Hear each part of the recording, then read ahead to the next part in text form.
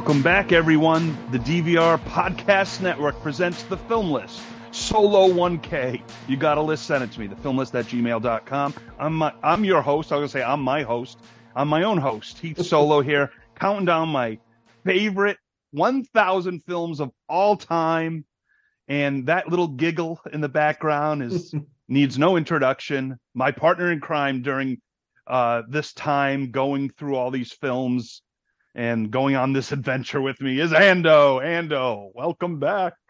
Yeah, I have to get. I'm hurting a little bit actually. I'm real sore. I've been practicing riding mechanical bull all week at my local bar. I think I'm at going a to Houston bar or your local bar. No, just my local bar. I got to get ready for the big leagues in Houston. So yeah, if I just drop out or start screaming in pain, it's because my old body can't handle this anymore. So.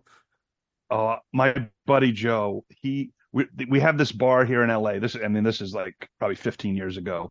It's called Saddle Ranch on Sunset Boulevard, and we used to have one at Universal too. And so he did the mechanical bull. He screwed up his groin so bad for like 2 years. His groin. He was even looking at infomercials, like they had those pulsating like pads in the machine to pulse. He goes, maybe that'll help my groin. I mean, he screwed his groin up for years. So anyway, we talked off air about, we'll try to be. I mean, we went like 2.5 hours last week. It was the first time you and I did the pod together alone, and we just it's getting rave reviews. I think it's actually the first time you and I have recorded just a podcast of any kind, but just the two of us on it. I think so, because we had done a ton with Brett. I want to say there was one, but maybe not. I want to say there was one, but probably not. If we did, it was Axel like an emergency and we thing. Just talked. Oh yeah, that's true. That is. Or maybe Axel left, and maybe that's one. But well, I say we got rave reviews. Axel said it was a great pod, so that's a rave review to me. But no, this is a lot of fun. Me and Axel did one, and then you and Ando, you and Axel did one when I was in Czech, and then you and I last week, and we really I liked it because it was just fun, but it was just, I don't know. It's like when you can talk to someone about your favorite films, there's some things you forget, or I love hearing what other people think, whether they hate it or not. Mm-hmm. That because it's understandable. Because once again, I caveat, these aren't the best films of all time, though there's a lot of them in here I think are some of the best all time. But if you listen to last week where we stopped at 971, there was some interesting films like Red Surf and Blown Away. Nicole Egger. Hey, mentioned Nicole Egger on a pod 2 weeks in a row. But Ando, you know what? If people who are listening could go to patreon.com/DVR, and for a couple bucks a month, you become a patron. You get exclusive pods, our whole catalog, and pods much earlier than everyone else, ad-free. And it helps keep the lights on here too. Allows for bandwidth and all that stuff for Axel to put all of our ramblings up on the internet. Well, when Axel's moving to Fortitude in the Arctic, so he's going to need a generator, so he's got to pay for it, so he can podcast from there. Yes. But yeah, no, you could go to DVRpodcast.com and check out our catalog there too. We covered Game of Thrones, Westworld, Mindhunter, True Detective, Murder at the End of the World, tons of pods, just TV. Oh, that's right. I forgot we did that. Yeah. Better Call Saul and a lot of random like TV catch-up pods where we'll talk about a movie and shows, which is some of my favorite to do when you just like organically just say, what have you been watching? And recently, with our good friends, One Mike, Jenny, Gina, Axel, me and you, I'm not forgetting it because Joe Bear was on the mid-season. Yeah. We talk about our top 10 favorite TV shows of 2023. That's a nice pod because you really do get everyone's different tastes and stuff. And then when everyone's talking about reality TV, I just take a break, go to the bathroom, get a drink. Me too. Oh, and don't forget, we also do plenty of NFL pods that you and I are together with Brett and Axel as well, the four of us. So. Around the couch. Yes, check that out. All right, enough of this crap. Oh, before one other thing, before we get too far away, we do have one other review from Facebook. Anthony said he just listened to the first 3 casts. Good listens! Exclamation point.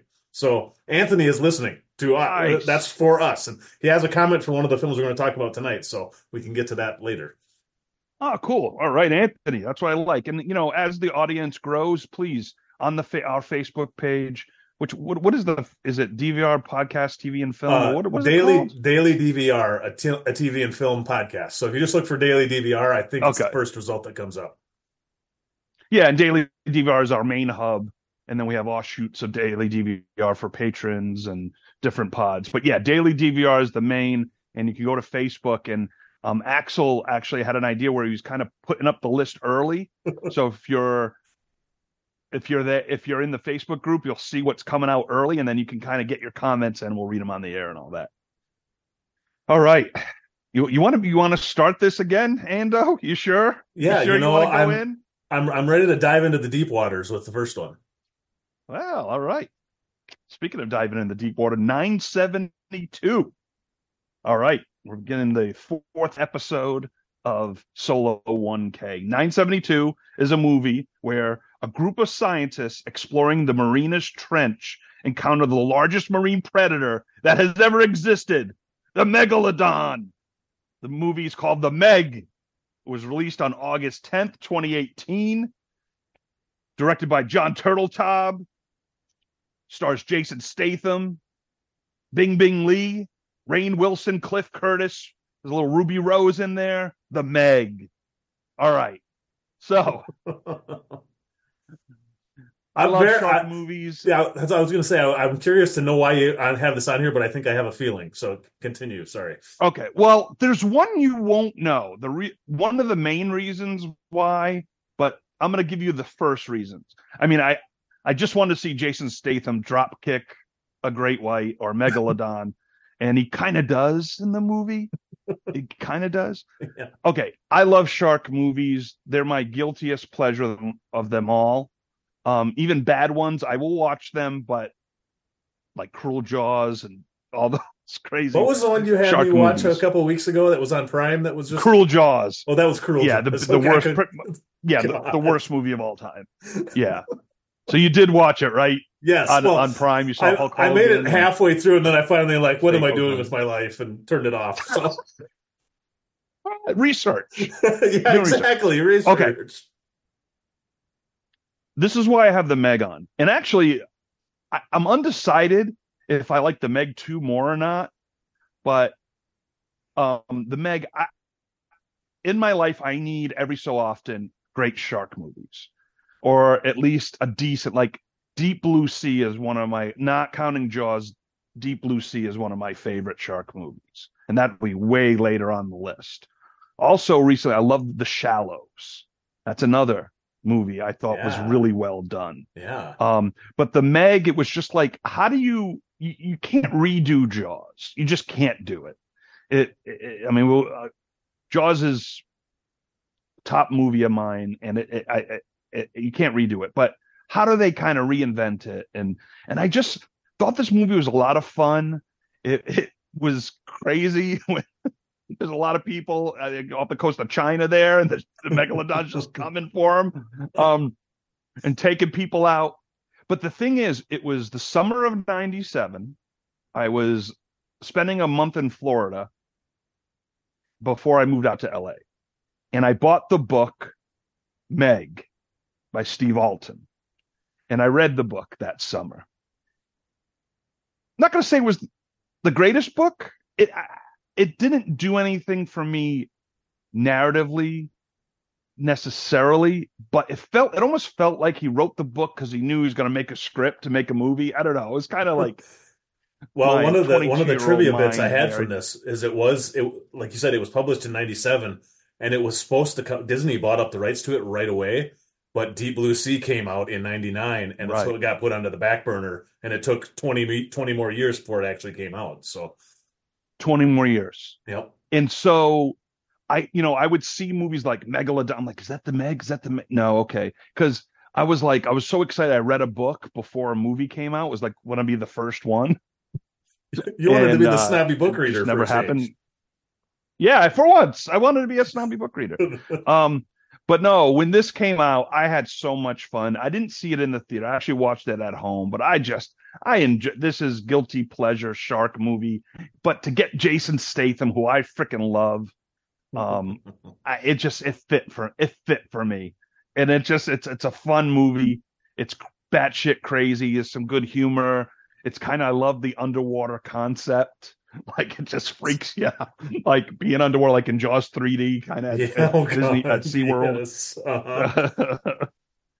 So it's a lot of fun. I like this movie. It's a guilty pleasure that, kind of arrives here in the 900s on my list. And so, yeah, I mean, it made 145 million on a $130 million budget.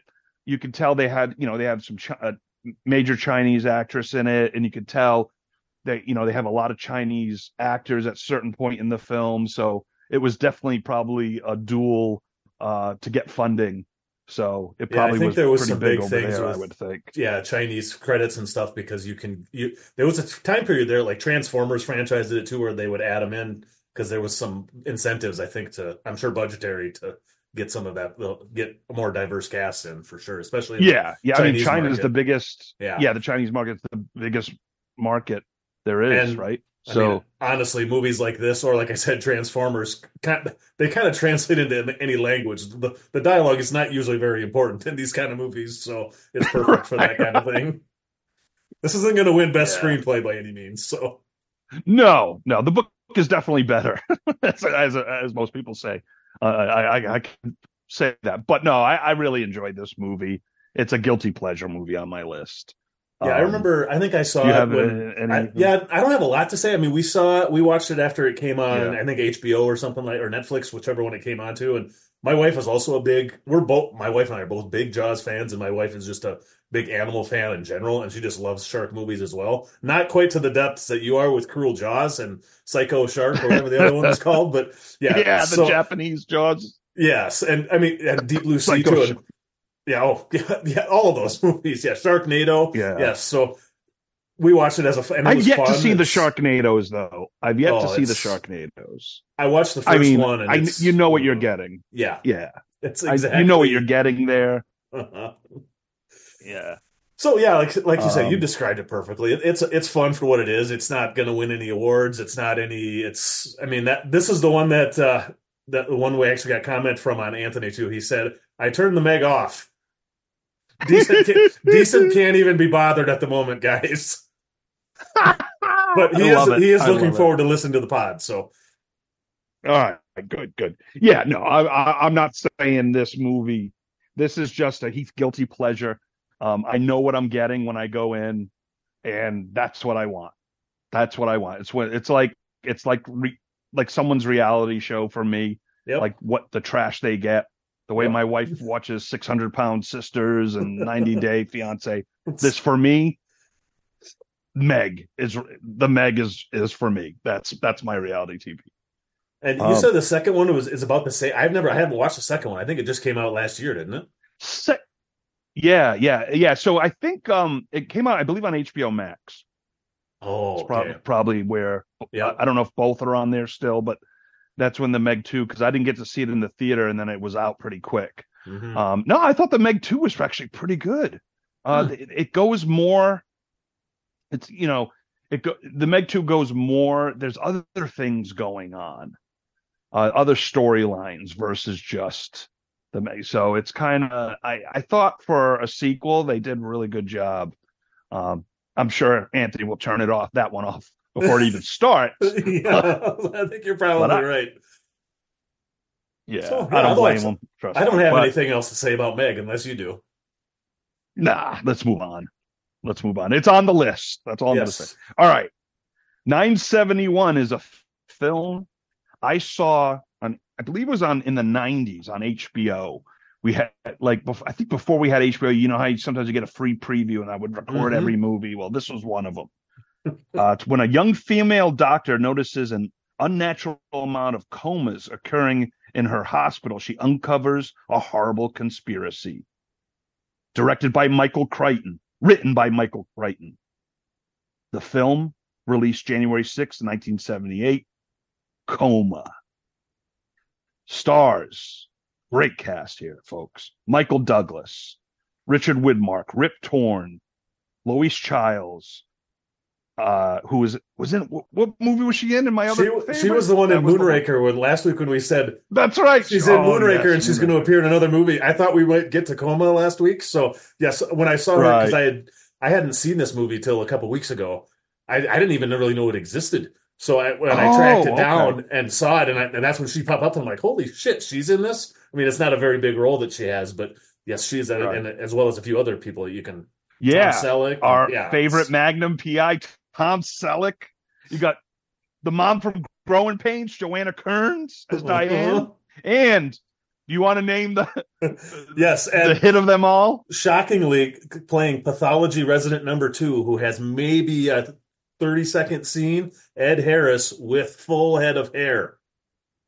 I didn't even recognize it was him. I hear his voice. I'm like, holy shit, is that Ed Harris? And sure enough, it is Ed Harris. So, yes.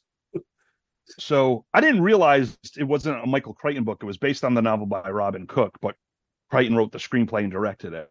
Yes. I'll be honest, I haven't seen this movie in a long time, so I'm gonna lean on you. I'm gonna Morgan Freeman you and lean on you. Lean on me. Because I remember watching it and I was so I was like young Michael Douglas.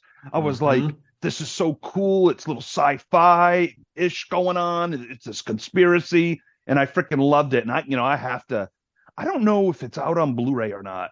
I may have to purchase this. I probably should have watched it before the pod, but and I couldn't. The only way I even found it wasn't streaming anywhere. I don't even know if I could find it to rent. I found it chopped up on YouTube into 5 minutes. Somebody had put it up the whole thing in 5-minute clips, and it was in a playlist. So it would play 5 minutes. But I mean, the whole movie was there, but it was. And this movie is. I'm surprised it hasn't gotten more. It just kind of is one of those movies that's been forgotten by time, I think, because. I mean, there was a period in especially in the 90s, Jurassic Park, that era, where I was a massive Michael Crichton fan. I mean, I read everything he ever did. Oh yeah, we talked about the Sphere and all that. Yeah. Too. Yeah. So, and this is definitely when I was watching it, I got sucked into it. It's not top tier, but it definitely has that 70s paranoia conspiracy theory kind of feel to it that a lot of movies do that are in that.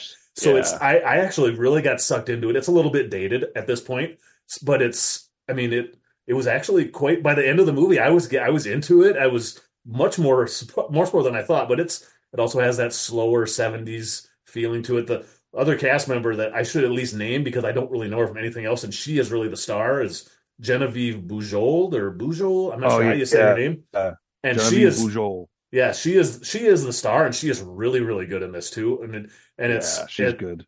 It's one of those, who do you trust? How can I trust? And it goes into some cool sci-fi things. If anybody ever watched Westworld, obviously the TV series is based on it, but the movie Westworld, which was a Michael Crichton directed and written movie as well, it has a lot of those same, it feels like Westworld in a lot of ways. It's not right. It's not as sci-fi as what Westworld is, obviously, but there's still some sci-fi stuff in there, and I was pleasantly surprised with it. It was not terrible, but I mean, it wasn't, like I said, it's not like all the President's Men kind of 70s paranoia stuff that's all time great, but it's not at that level. But I wasn't unhappy that I watched it when I finished it. So I guess that's saying something for the movie coming in at 971.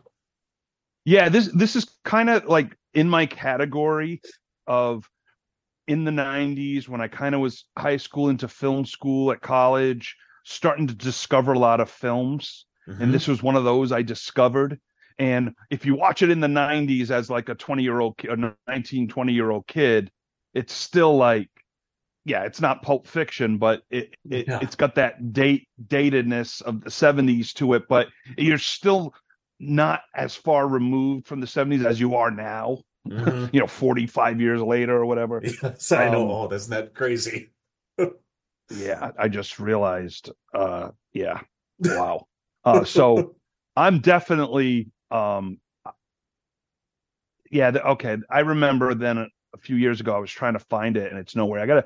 It might come on like an HBO or an AMC or something. That's probably where you got to find this movie if you don't want to do the 5 minute per on YouTube. I'll look here just a second because I've got a thing that can say where it is. But I remember when I looked it up because it was when I saw what it was about and who the cast was, I was really intrigued. And then it's like I say, it's almost Oh, impossible yeah. to find.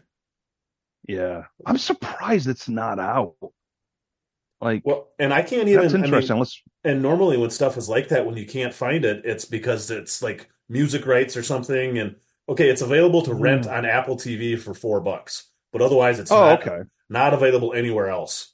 Oh, Not streaming $4. anywhere, which is yeah, it's $4. Yeah. So and if I would have known, I would if I thought I was going to like it as much as I did, I probably would have just paid the $4. But I was like, Right. 70. I mean, and especially since you had it rated this low, I'm like, I don't know if it's. But say, I thought it was a fun watch. So Yeah.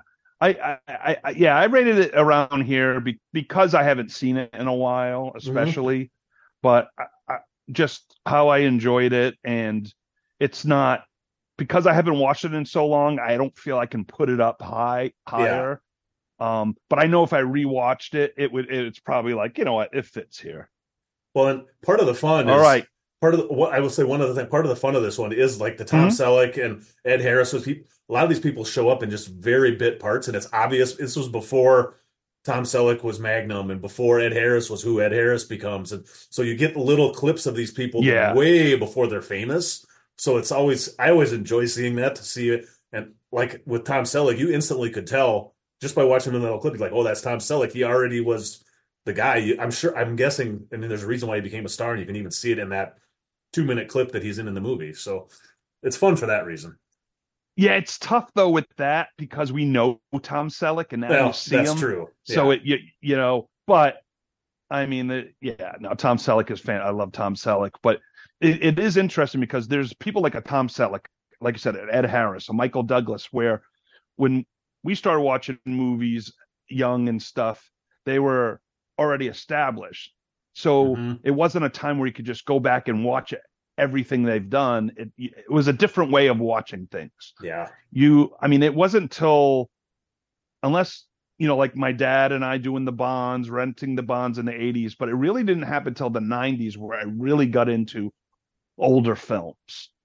Yeah. It was more recent stuff, and sometimes if something was on like a Jaws, technically, I mean, I kind of started watching probably when I was 6 or 7, so I was born that year, so I hadn't, that's one of my childhood movies, but had been out for 7 years already or whatever. But um, so yeah, to really see movies where because there's a great other movie that is called The Onion Field, and it's got Ted Danson's got a small but major role Oh, yeah. in it, and it's like him in the like, oh shit, that's Ted Danson, I had to read so a that lot of book these older back in college. movies. I've never seen the movie.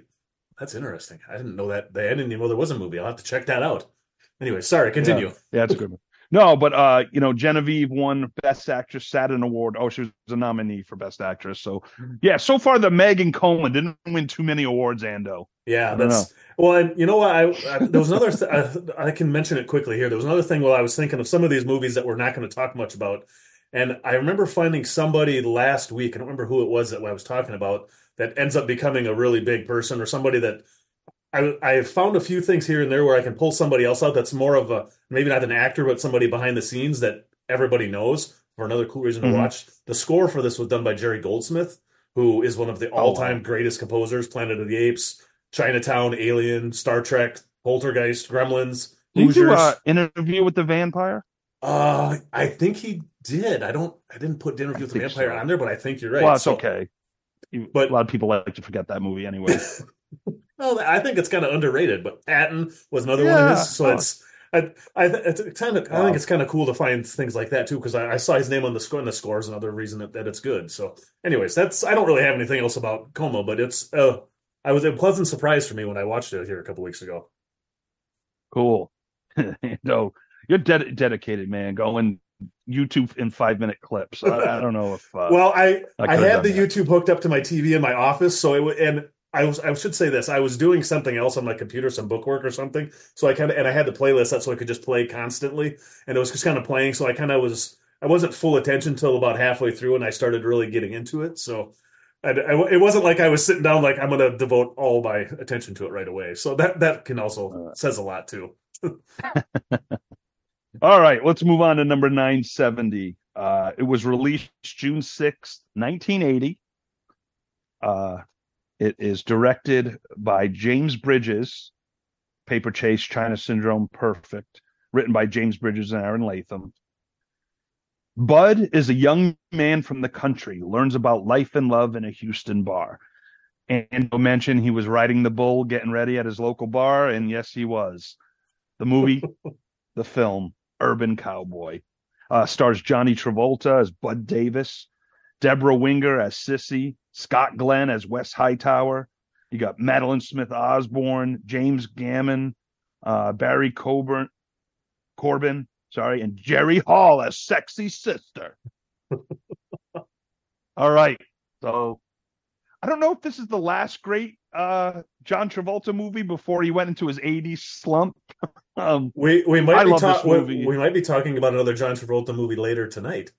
If we get That's that far. True. That's 88 or 89 probably. Yes. So this is the one I think before this, because I think he did Staying Alive after this, and that kind of bombed, the sequel to Saturday Night Fever. Yeah, this kind of was the end of his first major comeback. First major run, yeah. In 75, Welcome Back, Kotter. 76, Carrie. 77, Saturday Night Fever. 78, Grease. And then in 80, Urban Cowboy. So he was on a huge hot streak coming into this movie. Yeah. And Deborah Winger was like the biggest star, female star. And then she jumped off a cliff. I mean, and this was kind of her breakout. She even had a BAFTA nominee for Outstanding Newcomer for this. And then Terms of Endearment right after this, Officer and a Gentleman right after this. Yeah, she was, and then, like nothing after that.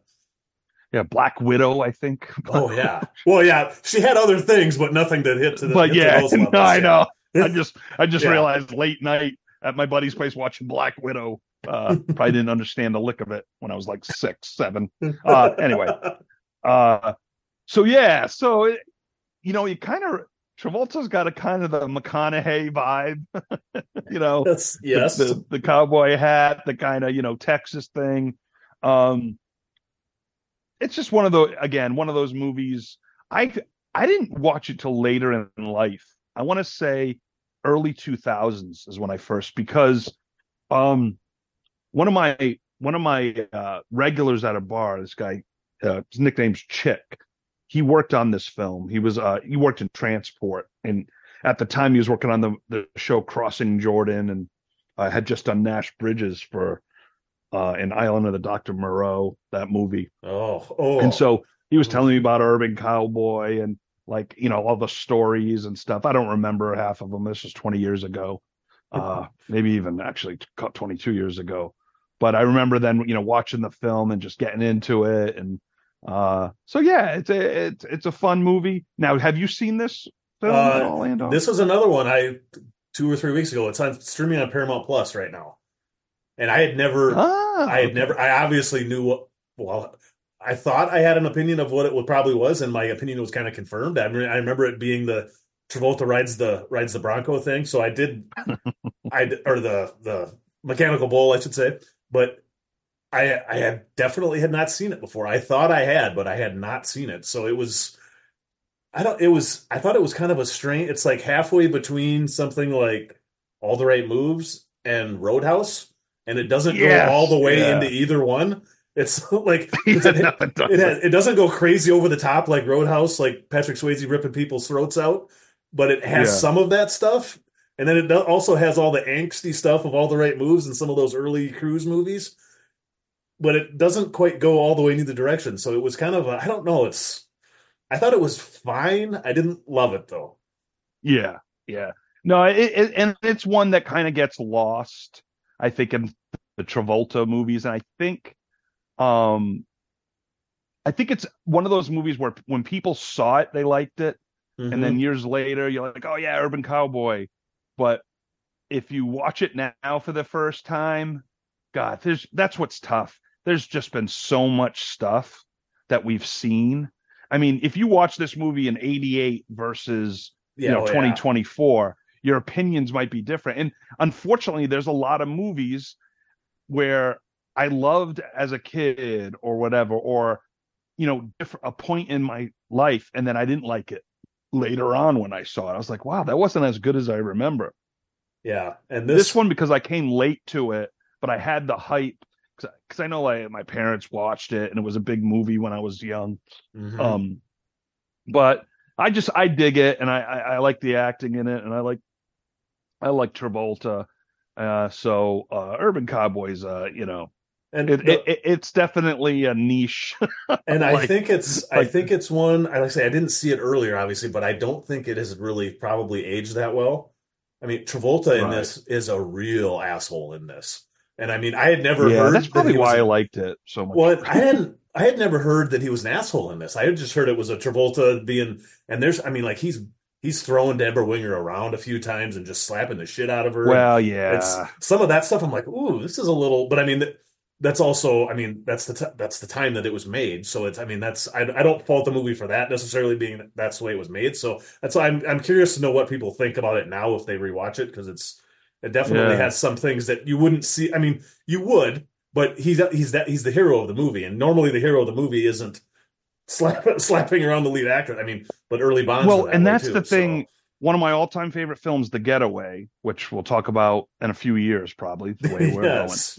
Um, McQueen slaps Ali McGraw. I Hmm. mean, he slaps her, but in 1971 or whatever. I Yeah. mean, not saying that was the right thing to do to a female, Yeah. but But like you wouldn't get that now at yeah, all. it's But it like was the early just it Connery is kind Bonds of are the interesting. same way, where that same kind of thing happens all Yeah, the time, and it's they say I'm not endorsing it, but I'm also like I know it's a product. Every movie or every TV show is a product of the time it's made, and yeah, it's tough. yeah. That's kind of like I mean, there's movies I'll like that I'm not gonna like every second of them. You know what I mean? Yeah, Like, yeah, yeah, I exactly right. remember seeing that and I was like, okay, all right, Travolta.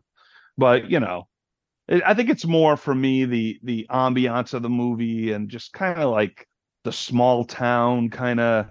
Yeah, oh I yeah, don't know. It's just that whole concept. Um, and trying it to make it in actually life, does. relationships. It gets a lot of even though a lot of it takes place mostly in Houston, it does kind of have a small town feel to it that actually feels kind of like a small that bar they were in, spend most of the movie in feels a lot like a Oh small town yeah, bar. So it's yeah, yeah, there's like a definitely things like to like about it.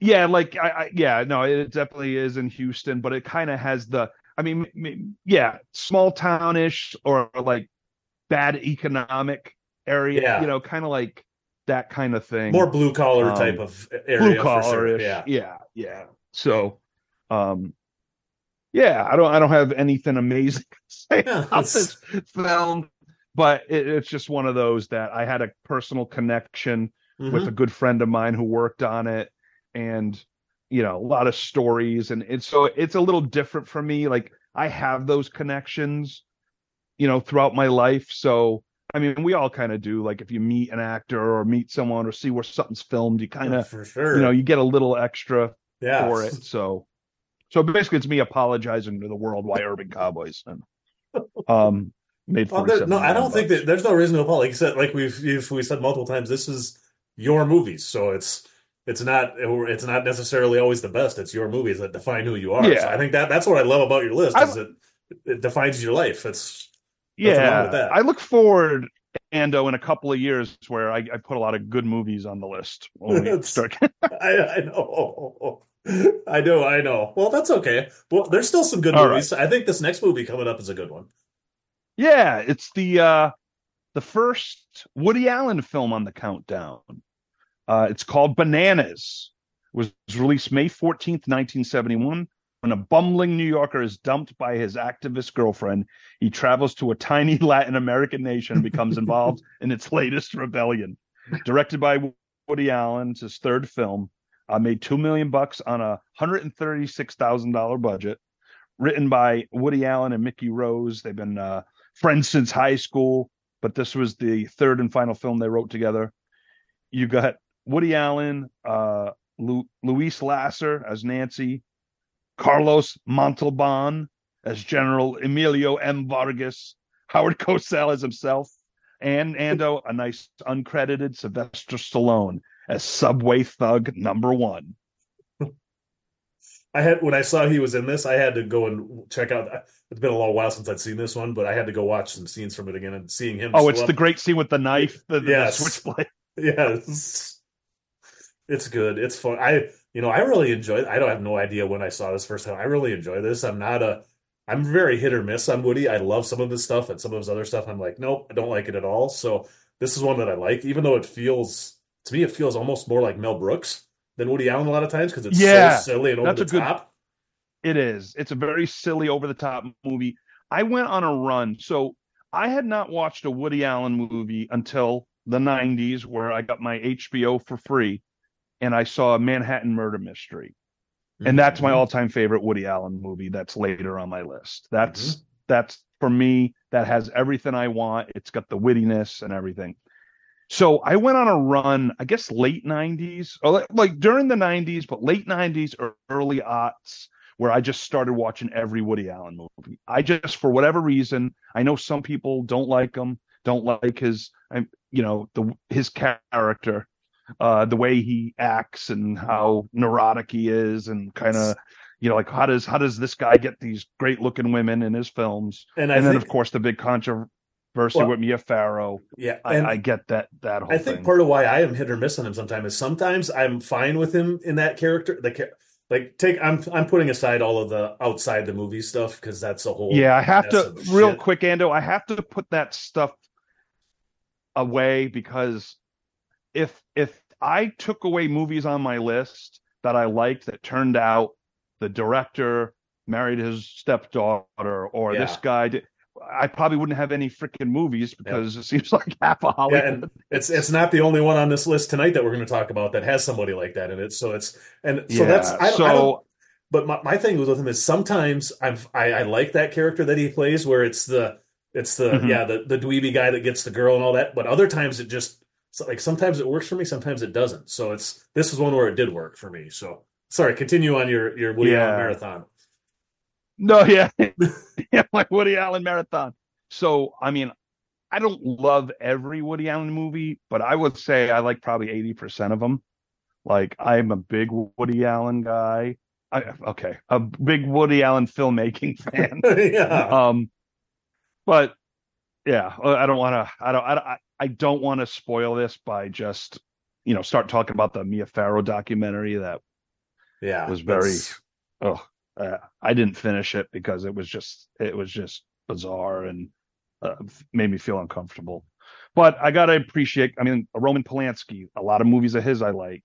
hmm Unfortunately, I'm looking just at the movie, and it's like sports athletes where, you know, I mean, I'm not going to be wearing a Ray Caruth jersey, but like it's like, yeah, yeah, it's yeah. just it is what it is, because before we knew any of the stuff, this movie influenced me, hmm and it was just really fun, well written.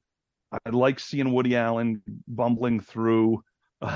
He just cracks me up. But really, that scene with Stallone is what, like that's my, And being a big Stallone fan, that really like did it for me. And when I was watching the thing with it too, there's a lot of slapstick almost in this. Like Yeah. not quite Three Stooges, but kind of like that. Because I was when I was watching a few scenes today, I'm just for the listeners, I had told Heath this earlier, but I've been on daddy daycare this week because our daycare is closed for the week. So I was watching some scenes and my 2 year old, 2.5 year old is walking in and out with his playing stuff. And there was a couple scenes where like Woody's training how to hide behind a bush and all this stuff, and it's really funny stuff. Yeah. And even my 2 year old starts watching the iPad and starts cracking up. So I mean, Oh, I that's never great. would have ever imagined that, and it's got this like fun jungle music playing, and it's I was rewatching a lot of it today. I was really impressed with it. I really enjoyed this movie a lot. It made me laugh a lot. So Yeah, I like, how we talked about Star Wars, like episode 2, when I saw it in the theater with a bunch of kids, and I felt like I was a kid again. hmm Bananas brought me back to a time when I was young and watched these goofy movies that were on TV. And one of Yep. those movies that it won't make my top 1,000, because because it's too late, but it's a movie with that, to this day, there's a line in the movie my dad still brings up, because I thought it was the funniest thing as a kid. It's this movie called Going Coconuts with Donnie Marie Osmond. I and it's remember seeing the like VHS tape of it somewhere. I've never seen it though. yeah, I saw it as a kid, and there's this one point where like the bad guy's got a mustache and he's got a gun, and like a cop's coming by and he throws the gun in the bushes, like, "What a beautiful day! What a beautiful day!" Like that, like Mr. Bean kind of like humor. And I'm sure the movie's terrible, but that was a childhood memory for me. But I don't think you could find that movie anywhere. Maybe on YouTube. I haven't looked, Yeah, but I'd be like it's just like, surprised. but yeah. So, but like Bananas has that with better quality. It's an early Woody Allen film, and it just I'm gonna have a lot of Woody Allen films on this countdown. But I like Bananas being the first one on the list because it's quality. And like I said before, when I'm rating these films with the Bond movies, with Marvel movies, whatever, I almost have to do my own rankings of them and then disperse them throughout the countdown. Yeah, Uh, that's because yeah, just the way it's actually a lot more work than one would think. well, and with Woody Even and though I've kind his. of been doing this, yeah. Have you watched? I mean, because he's still making tons of movies. Have you watched anything that he's done in the last 5 or 10 years?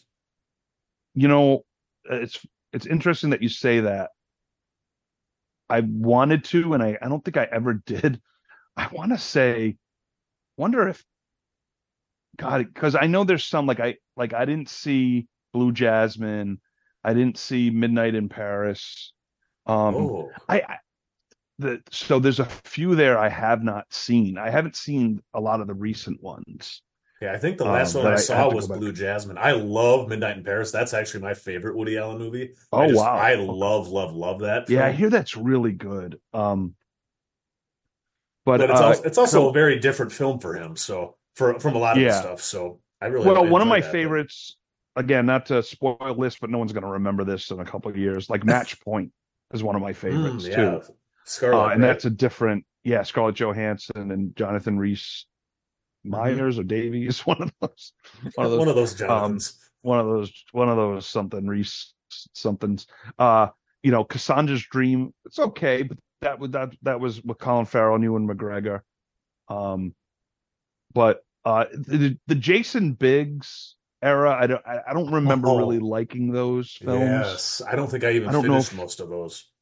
yeah, I think I watched. I don't honestly don't remember. Well, and I think I because don't like for a remember. while there, he was putting in like basically when he started giving up acting more, he was basically putting surrogates in his spot. And there was a Yeah, while where it was Jason. That's part of why I love Midnight in Paris because Owen Wilson, I yeah, think, is so incredible as Woody Allen, basically playing Woody Allen. I love Ed sure. Willen. So yeah, Midnight in Paris is one you should definitely check out. I think it's a Well, fantastic film. my favorite Woody surrogate is Kenneth Branagh in Celebrity. He plays Woody's character to a T, and he's phenomenal. I don't think I've ever watched. I think Oh, so I think I have it Celebrity, somewhere. I need to dig that out. Celebrity might be my second or third favorite Woody Allen movie. I Well, love definitely Celebrity. gonna dig that thing out now and watch Yeah, it. you got a cameo of Leonardo DiCaprio in it. And That's freaking awesome. if you would have said anything, I knew Leo had a cameo in it. Otherwise, I wouldn't have even been able to. I didn't remember anything. Isn't it? Because it was about paparazzi and stuff like that.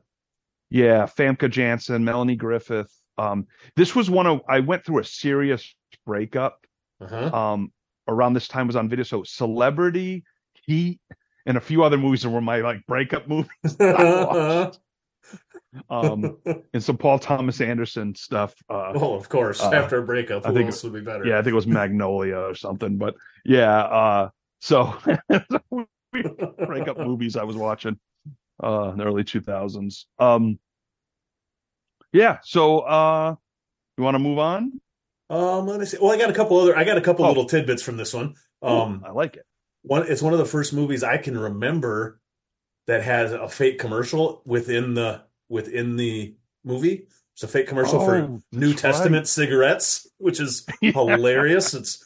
I don't hardly ever remember. I remember from Tropic at the beginning of Tropic Thunder having some of them. Otherwise, I don't right. remember most movies ever doing that. Most scenes are improvised, and that might be why I love this movie so much because Hmm. I'm a huge Christopher Guest fan, and that whole I love when improvised comedy works. I think there's nothing better. Granted, it sometimes can go horribly, horribly wrong, but I think it works here. And Louise Lasser and Woody Allen were actually married and got divorced before they starred in this movie together as a couple.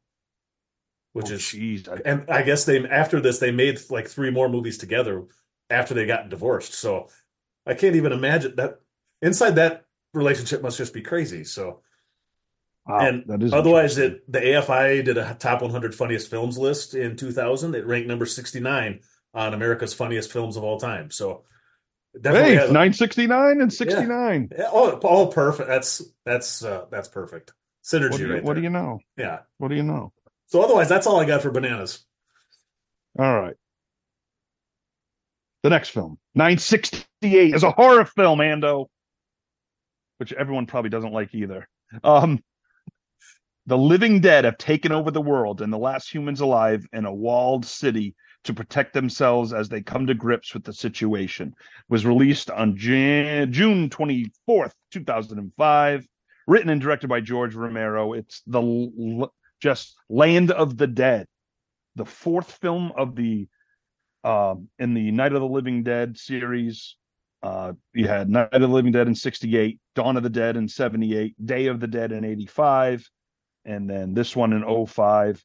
You got a little John Leguizamo, Asia Argento, Simon Baker, and Dennis Hopper. I saw this in the theater.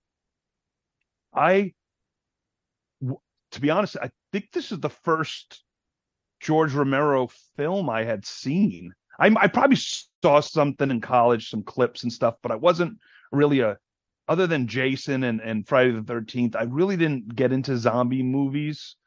And this one it just hit for me. I just dug it. And this is where I became a huge Simon Baker fan. I think he was doing The Mentalist around this time or right after it. Yeah, I it think had to be around that same time. Yeah.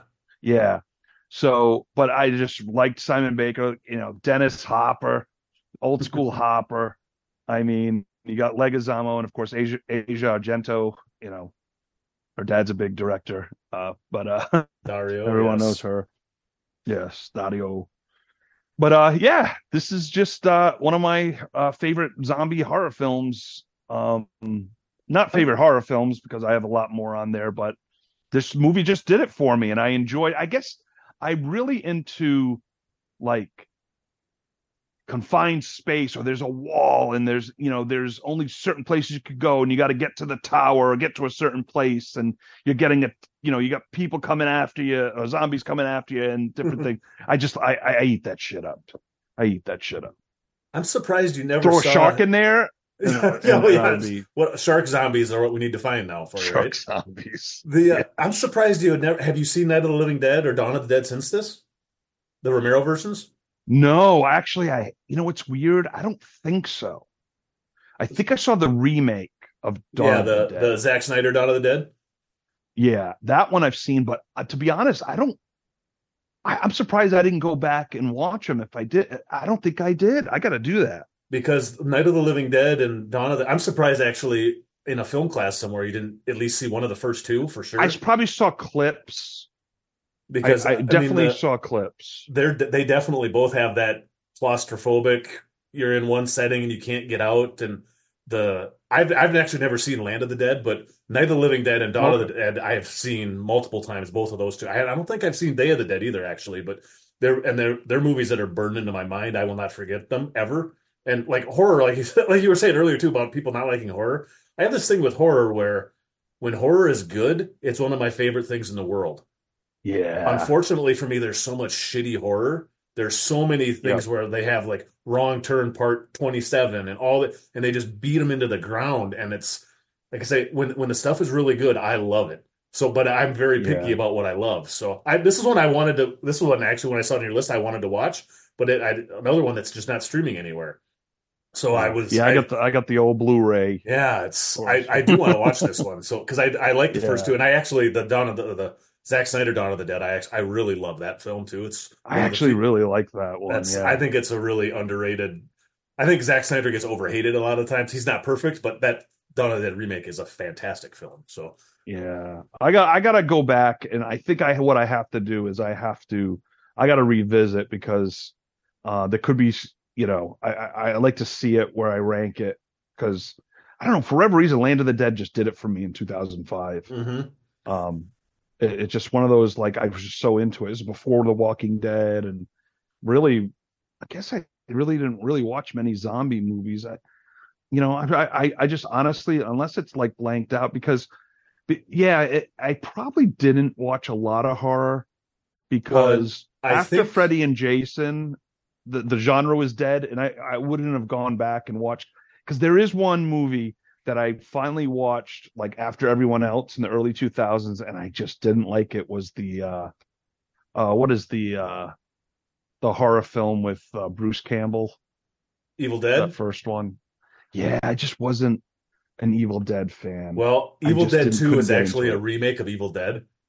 It's kind of like Right, this, right. and I think that the first Evil Dead I do not like. The second one I like, and the third Army of Darkness, the third in that Bruce Campbell trilogy, I really like. Hmm. But that's a lot goofier too. The other Yeah. zombie movie I was thinking of too that came out just a couple years before this. It's probably why this got greenlit was 28 Days Later with Cillian Well, Murphy. yeah, yeah, that's probably my favorite zombie. Yeah, I mean they're obviously different kind of zombies because they're like the speed Right. zombies and everything. But yeah, I think I'd be interested in what you think of if you go back. Like the first Night of the Living Dead is extreme. I mean, it's definitely made in the 60s because it's very slow and it's not like a Right. horror movie now, obviously for obvious reasons. But the second Dawn of the Dead is, I mean, the Snyder remake is definitely a remake. The story is very similar, and but those two are both really Yeah. good.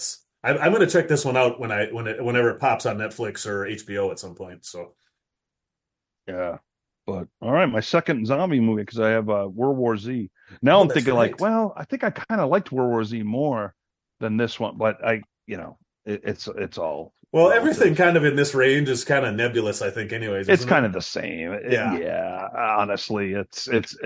I mean, yeah, I mean, yeah, I mean I think the first like 1,000 to like 800 could be, in 3 years I could mix and match them. You know what I Yeah. mean? Like Yep. but as we get closer to 600 on, those are the ones that don't budge. Well, and you know Those are the how one.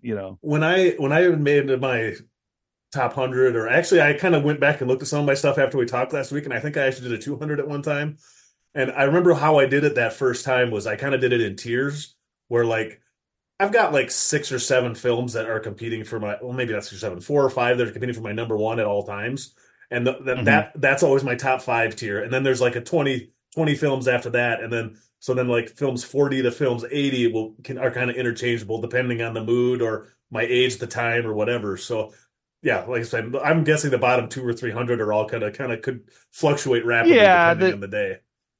yeah, but it's fun. I find it fun to put a number on them and Hmm. have it there for discussion. Well, it's the film list. It has to be in list form. So, Yes, right. That's right. Or else, what the hell are we doing, Ando? yeah, what's the Um, point? all right. Number 967 is an Australian film. Oh ho ho! A 70-year-old navigates his survival amongst an explosive criminal family and the detective who thinks he can save him. Premiered at Sundance January 22nd, 2010. Limited release August 13th, 2010. Was $1 million, made only $1 million on a $5 million budget, but got a lot of critical acclaim. Written and directed by David Michaud. Uh, it was a series now on TNT. I believe that's ended, but the original Animal Kingdom. James Fretcheville as Joshua J. Cody. Got Guy Pearce, Joel Edgerton, Jackie Weaver, who I don't know if she won. I know she was nominated. Yeah, not Oscar and Uh, Golden Globe nominee for Best Supporting, I but guess I should look at the yep, next page of the notes. Okay, great. It won pretty much every Australian Film Award. yep. Ben Mendelsohn, uh, Luke Ford, and my boy from Strike Back, Sullivan Stapleton. Uh, that's Craig Cody. So I'll be honest. When I first saw this film, Jackie Weaver bugged me, her character, Agreed. and I thought the lead actor was a little kind of boring. And then, spoiler alert, Joel Edgerton's character gets killed pretty quick. Hmm. And so I think I was just like, what? So I revisited it last year. I was like, my wife hasn't seen it. I go, you know what? I'm going to give it another chance. And I was blown away more the second time around with, I kind of got like what they were going for. I knew Sullivan Stapleton from Strike Back and Blind Spot and, uh, you know, and stuff. So I was like, I knew who he was. I knew more who Ben Mendelsohn was. So it was kind of like watching Band of Brothers. Yeah. And be like, oh my God, I know that guy, I know that guy. And Jackie Weaver, I really appreciated her work in this one the second time around, over 10 years later.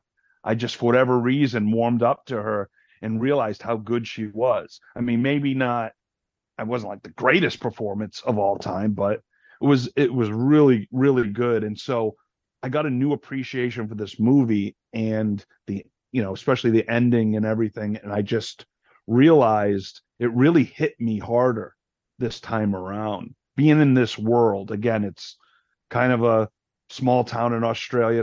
It takes place in like kind of the rundown suburbs. You have this like crime family that's just, I mean, Ben Mendelsohn's character, he just plays a fucking asshole. Mm-hmm. I mean, they're all kind of assholes. Yeah. And it's tough because when Joel Edgerton's character, Barry Baz Brown, goes down, he was kind of like the good brother. Like he was the one, okay. I mean, he, in a crime family, he was the one that I was really like attached to. And then kind of when he's out of the picture, it kind of goes a lot more to shit. But a really well done film. I really like a lot of Australian films, especially late. There's a great series called Underbelly, Ando. Underbelly. I'm not familiar with this. Yeah. Okay. I think a lot of it's on Prime now, but maybe YouTube as well. It's like the number one Australian show of like all time. It deals with the criminal underworld in Australia, but it's all real, based on true stories. Like they'll say like, we had to change this name, or this guy's still under investigation, or this guy's in prison. It's amazing. I've only seen the first two seasons. And then the third one, it was on Netflix and then it was gone. And then I think I recently tagged it on Amazon Prime. Like you could only get it the first couple. And now I think they're all out. I think there's like 7 seasons or something. I mean, there's multiple, at least I know there's 5, probably more. This says 1 season available on Prime right now is all. Okay. And there's at least 6 seasons total. Okay. Yeah, there's those first 2 seasons are phenomenal. Actually, I watched by accident. I think I watched the second season first, but it's like anthology. Oh, but so you do get really some characters. You get 1 or 2 characters that cross over loosely connected. It goes to different times. Yep. Yeah, I mean your narrator is like the same, but it almost Animal Kingdom reminded me a lot of Underbelly, but that's a really, really good show. I mean that first season's so good, but second season is outstanding.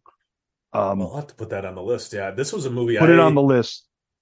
And I really like this movie a lot. I watched it. Yeah. This was a Netflix disc rental. I think I had. I remember it nice. Getting because I think, what did I have in the notes? Yeah, premiered at Sundance. So I remember hearing a lot of the hype about it back in early. And then when it got released on DVD, I felt like, well, I'm going to rent this thing. And I haven't watched it since. I remember really, really liking it. And I remember going in.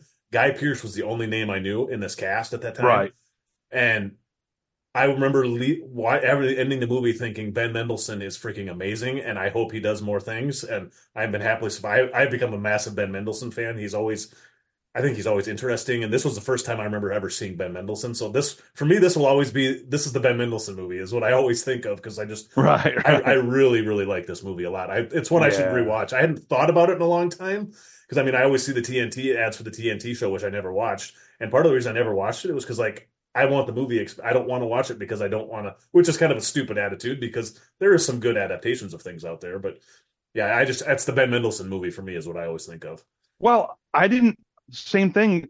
I was stubborn with The Office. Like, I'm like, oh, they're redoing The Office, blah, blah, blah. And they're not going to be like the UK Office.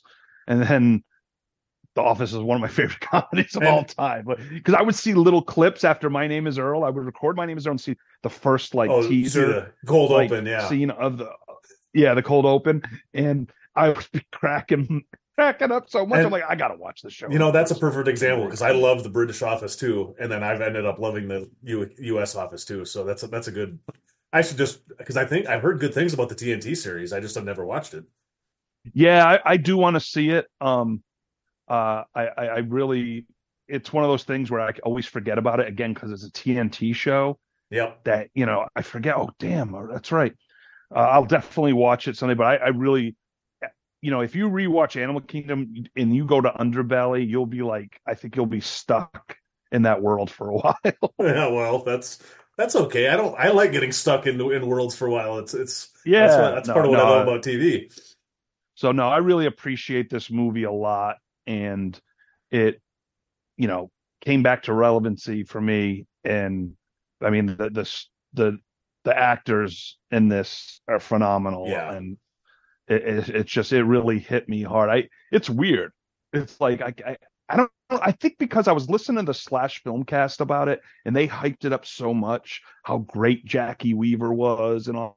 You know what? That's probably where I heard about it first. Now that you're saying that, yeah, I think I had a tendency to listen to people and want and get sick of if they love something too much. I would be like, wow. But that, around that time, that's, mid 2000s, 2005, that's kind of like my attitude. Now I'm just kind of like, I want to see it for myself. Well, and at that time too, there wasn't nearly as many. I mean, at that time, all the critics were old guys that had been doing it for 50 years. And like with Slash Filmcast, they were at that time, they were one of the first movie podcasts out there. And it was people that were closer to our age. So I was the same way with them for a long time. It's like, oh, they recommended this, and they hit on a lot of different things at that time. So yeah. Oh my God. I will say something about them, the Slash Filmcast. They opened my eyes to a lot of stuff that I did not even know existed. Like the Red Riding trilogy is great films. Like wouldn't have known if they didn't mention it. Like when I was listening to their pod I listened to it for a bunch of years. They had so many great recommendations, and it really opened up my getting me back to watching these films that maybe I'm not going to hear about. Instead of just hunting down every Jaws ripoff you can find. Yeah, because why would someone want to do that? Anyway, speaking of ripoffs, coming in at number 9. Do you have anything? Do you have anything? Do you have anything left? Nope. I think it's a good time to go visit Washington D.C. Yeah, let's go visit Washington D.C. and have a fun, ripping, roaring action film with my boy Gerard Butler. Number 966, Olympus Has Fallen. Secret Service agent Mike Banning finds himself trapped inside the White House in the wake of a terrorist attack and works with national security to rescue the president from his kidnappers. Was released March 22nd, 2013, made $99 million on a $70 million budget in the U.S. only. Probably did very well overseas. Directed by Antoine Fuqua, Training Day, The Equalizer movies, Replacement Killers, Shooter.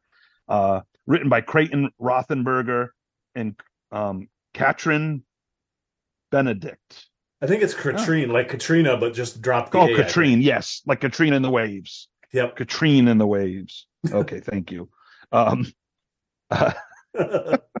It's the first film in the Fallen series. Of course, the sequels London Has Fallen and Angel Has Fallen, which I like those movies.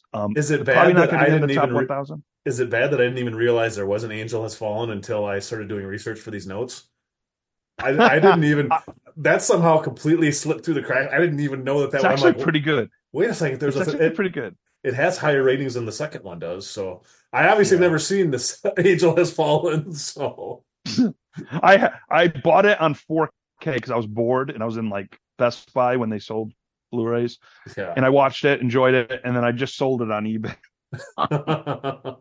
Anyway, you got Gerard Butler as Mike Banning, like I said, Aaron Eckhart as President Benjamin Asher. You got Ashley Judd, Morgan Freeman, Angela Bassett, Dylan McDermott, Robert Forster, one of my favorites, Melissa Leo, Rhoda Mitchell, Cole Hauser, and Rick Yoon. What a cast! This cast is, I What a couldn't cast, believe. folks. This was one that I think I texted you this weekend. It was one that I had I actually had a good friend of mine passed away 7, 8 years ago and had a ton, but was just like you and I, a hoarder of Blu-rays and things like that. And his brother was like, I don't care, but you can have all these movies. So I inherited just like 500 movies on disc. Oh, wow. And this was one of them. It was still in the wrapper. So I unwrapped it on Saturday afternoon or Saturday night. So shout out to my friend Jeff, who is originally the one who bought this. But yeah, I couldn't believe the cast just watching it because I remembered it was Gerard Butler and Aaron Eckhart. Didn't remember anything else about it. I'd never seen it before. And just one person after another, I'm like, holy shit, is that Angela Bassett? Is that Morgan Freeman? Robert Forster? What's he doing? This cast is incredible. Robert Forster, baby. Yeah, no, this is definitely one of those movies where, you know, it was a big budget and the actors got paid very well to do this film. I'm a big Gerard Butler fan. Of course, my good friend Chris Sparling wrote Greenland, which he's the star of, and calls him Jerry. So Jerry did not Butler. know that. Cool. Jerry. He goes by Jerry. But no, this is one of those films, action, Die Hard-esque. They actually did they do a Jamie Foxx Channing Tatum movie? Yes. It was like White House Down or something. Yep. In my notes, this Olympus Has Fallen was released March 22nd, 2013. White House Down, June 28th, 2013. So it was within 3 months of each other.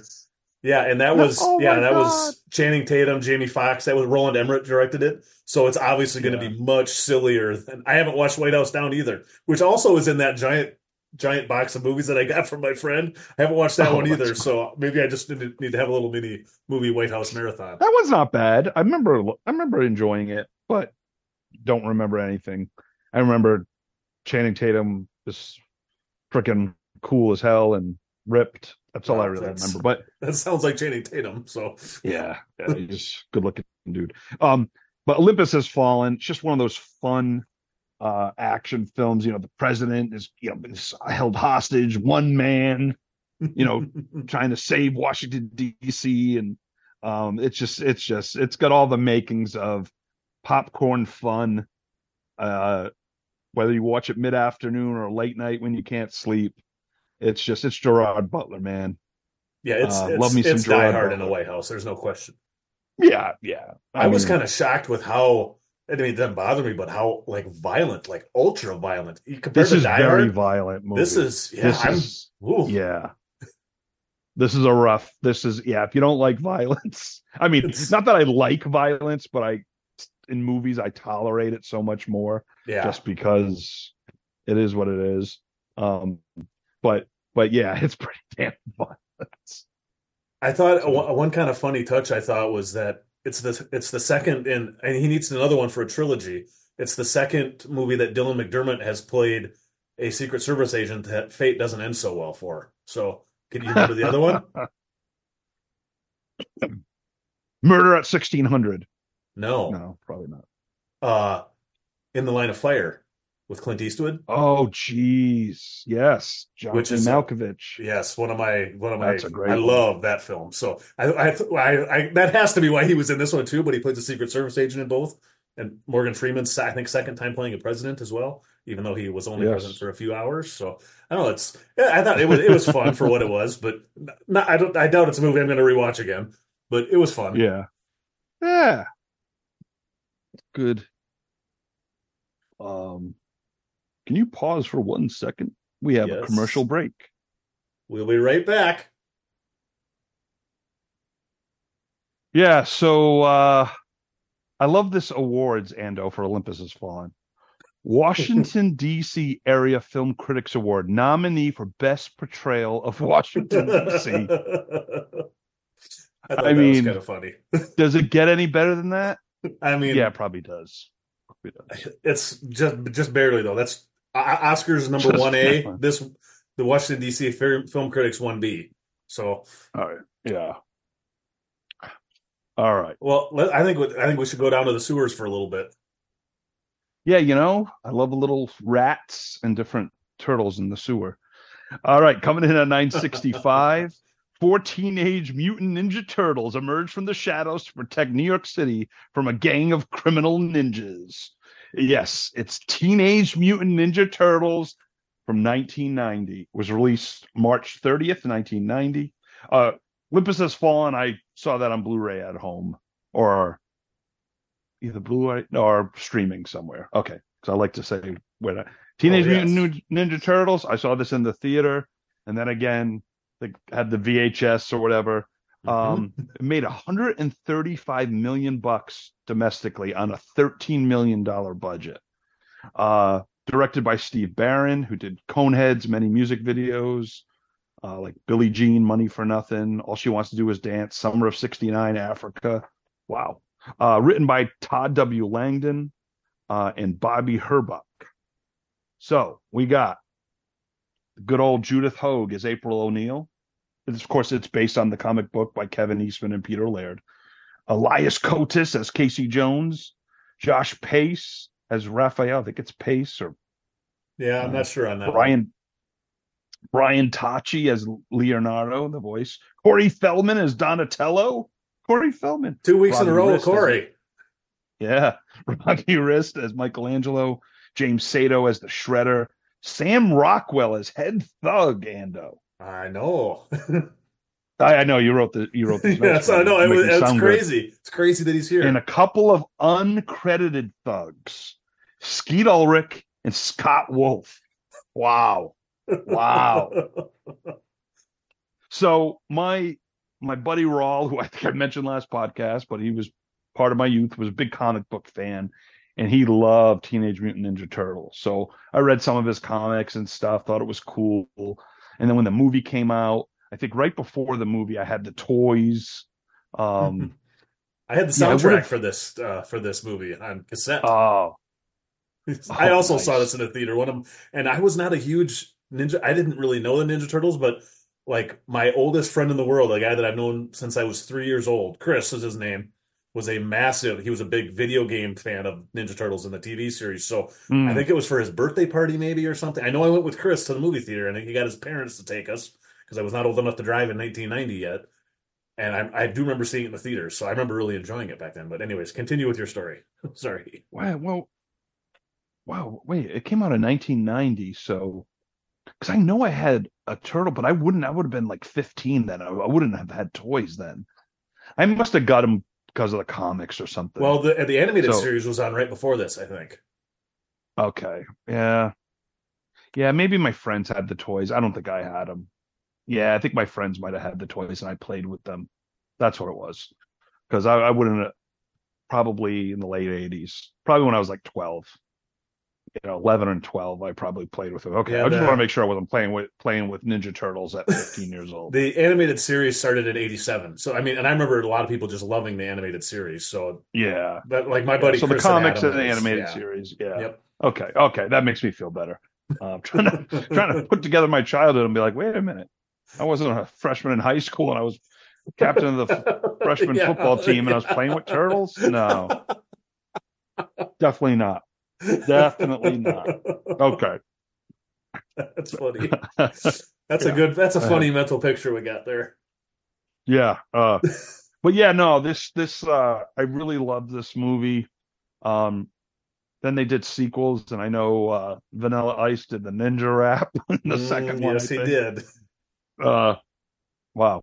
MC Hammer But has a song featured on the soundtrack for this one as well. oh, does he really? Yes, I've actually watched this recently because my son, my oldest son, who is 7, is right getting into it. I mean, he's not huge in the Ninja Turtles, but definitely likes the Ninja Turtles. So I have watched this movie very Hmm. recently. So he loved it, but I have thoughts about it after you continue with what you're saying.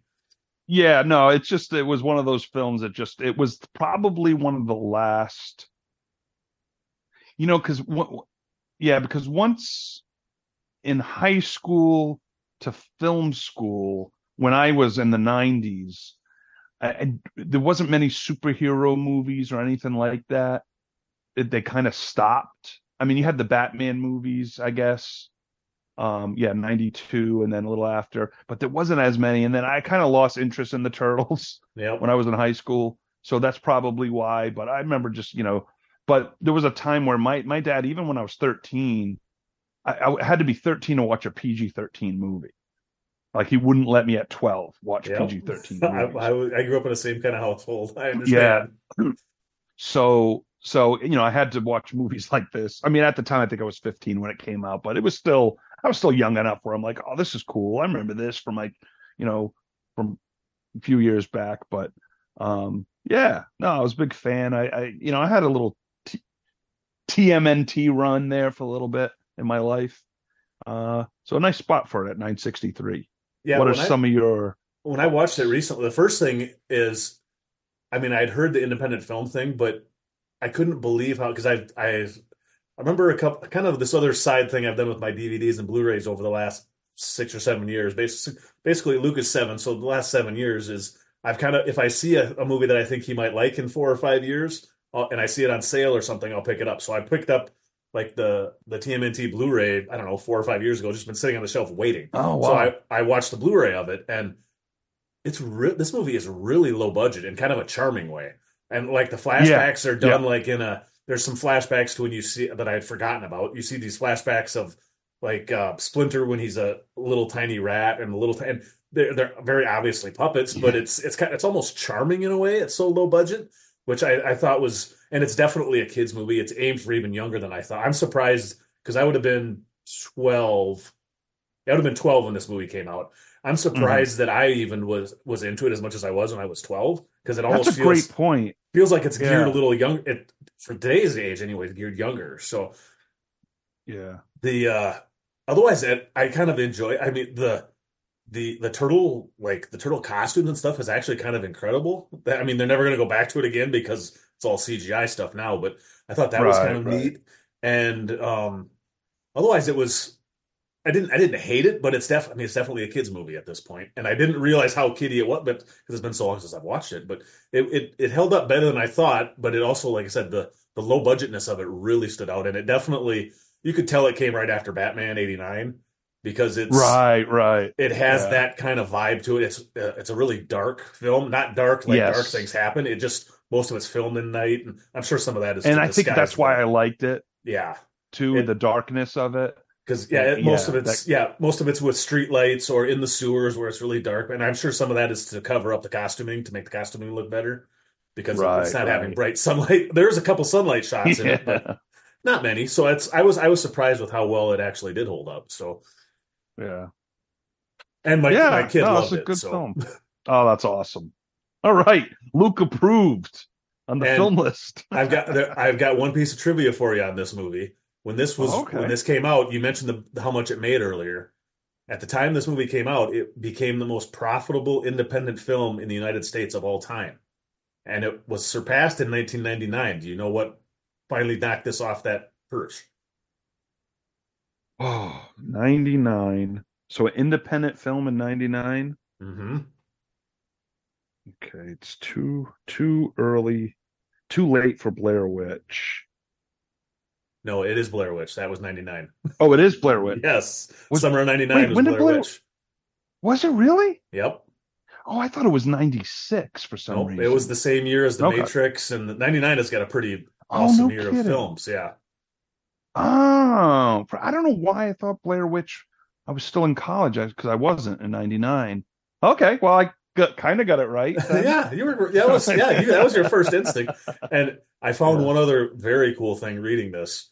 And if you don't recognize this name, you will after I talk about it for a little bit. The editor on this film was her second film, Sally Menke. Does that name ring a bell? Oh yeah.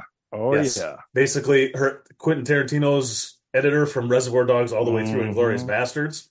This was only her second movie, so this was one of the movies that she got her start Wow. editing, which I thought was kind of a cool little Ah, side note. that's a very I like that side note. Yeah. All right. All right. Let's move to 964. Totally the opposite of Teenage Mutant Ninja Turtles. Uh this is a movie that came out on February 21st, 2003. Saw this in the theater, the old Burbank AMC. A Man Against capital punishment, is accused of murdering a fellow activist and is sent to death row. Directed by Alan Parker, written by Charles Randolph. The film, The Life of David Gale. Again, we won't talk about off the set goings on, but Kevin Spacey as David Gale.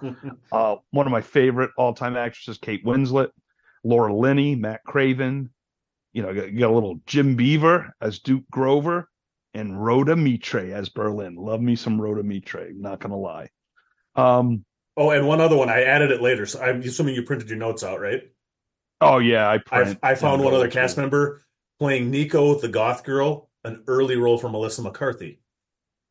Oh, wow, I didn't even realize that. I didn't either. I was doing some last minute research. I'm like, holy shit, Melissa McCarthy. And, yeah, that's her for sure. But so this movie bombed. It was a $38 million budget, only made $20 million domestically. I liked this film. I liked the mystery of, did he do it? Didn't he do it? And kind of goings on, and a young Kate Winslet kind of working her way through it. I mean, the acting's fantastic in this movie, and it's a nice little, I don't know, just this movie did it for me when I went to see it. I was pleasantly surprised when I saw this movie. But yeah, for whatever reason, people didn't really like this movie. Yeah, this is one I've actually never seen. I know the twist. I know what happens in this movie for some reason. Right. It's in my head. I don't know why. And I won't. Yeah, there's a very interesting twist, and I think that kind of made it for me. I don't want to. This is one twist in case people haven't seen this movie and all of a sudden hear the film list and like, wait a minute, I want to check it out. We're not gonna spoil this one. And it's like when I was doing some research, I'm surprised how well. I didn't remember this being as hated as it is. Like Roger Ebert gave it 0 stars.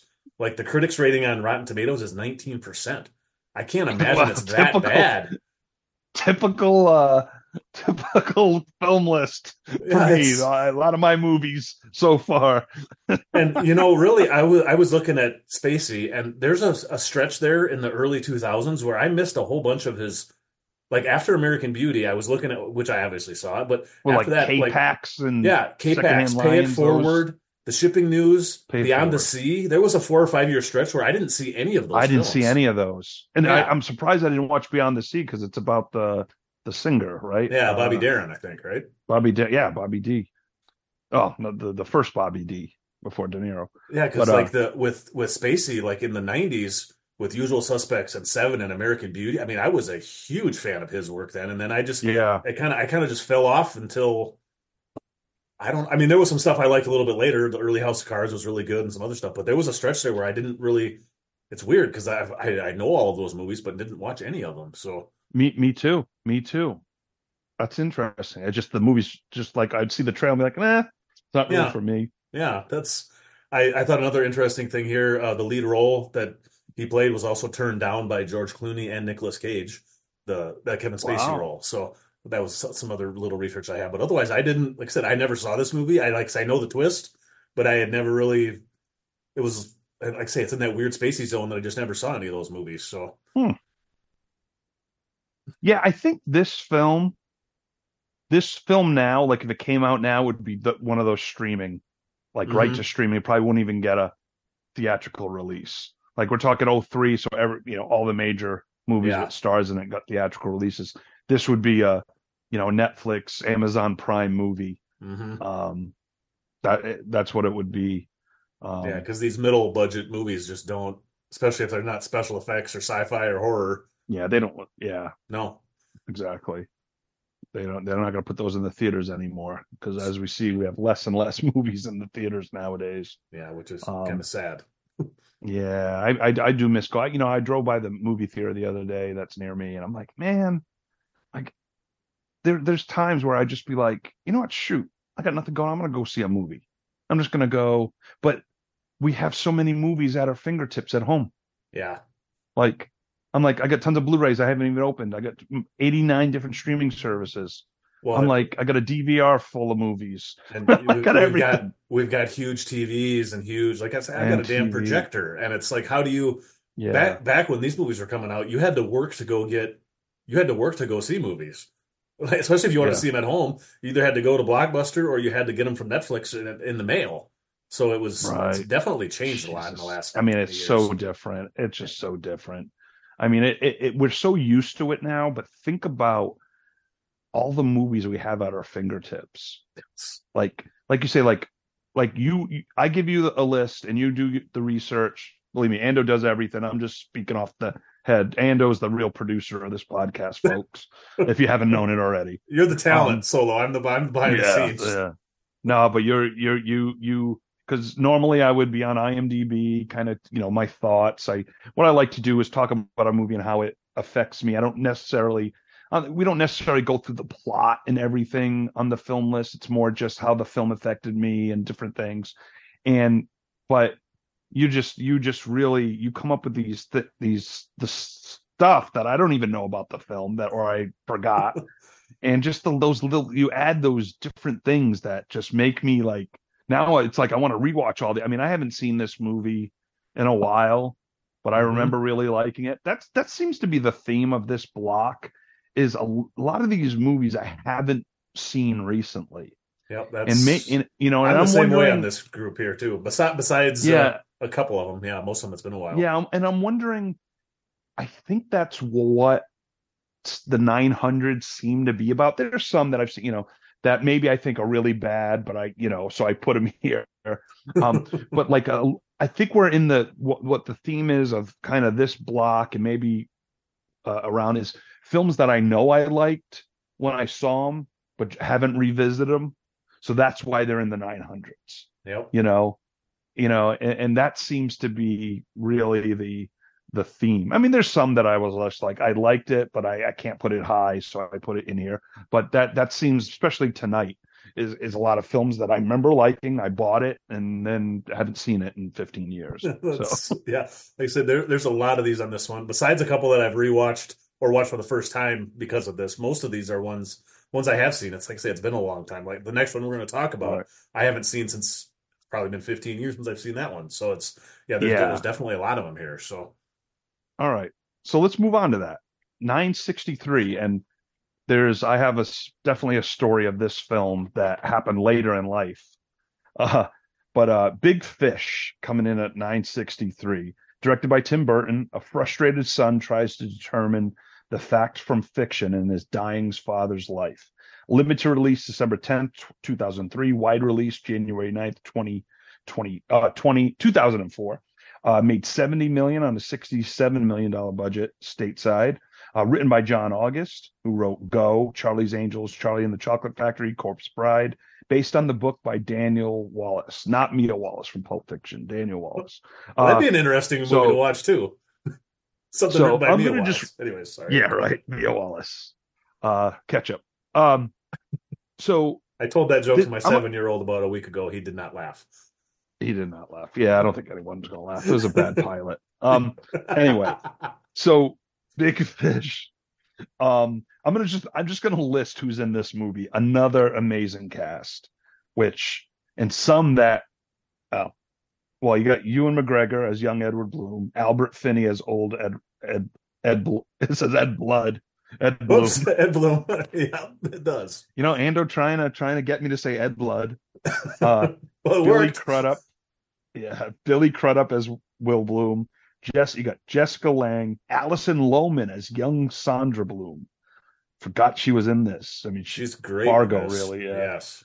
Uh, Helena Bonham Carter, of course, it's Tim Burton film. It's his wife. I think it's still his wife. Robert Guillaume, Marion Cotillard, Dave Denham as Don Price, Steve Buscemi as Northern Winslow, Danny DeVito as Amos Calloway, and the biggest one of them all, Miley Cyrus as Ruthie. She was 8 years old. So,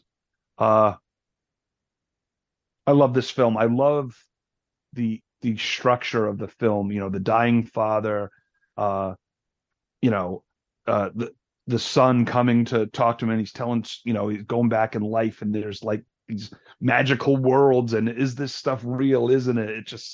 It just really like hit me, and I really enjoyed this film a lot, and it was different. And I'm hit or miss with Tim Burton. I probably like a lot more than I realize of Tim Burton. Um, but this one I thought was one of his better films.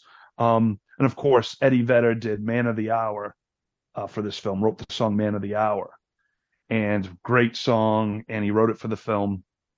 And of course, in 2016, when we were supposed to get married, my wife's father passed away 2 months before the wedding, so we canceled the wedding. Well, we postponed the wedding, but we're supposed to go to Prague, go to Italy, then come back to Pennsylvania. And on the way back, hit Chicago, and go see my favorite band, Pearl Jam. And that was the night Eddie Vedder dedicated Man of the Hour to me and Renata for losing her dad and postponing the wedding. And it's on YouTube. And it was just one of the most magical nights of my life. My favorite band of all time and my favorite singer dedicating a song and talking about 35 seconds to us, at a concert. And he played Man of the Hour.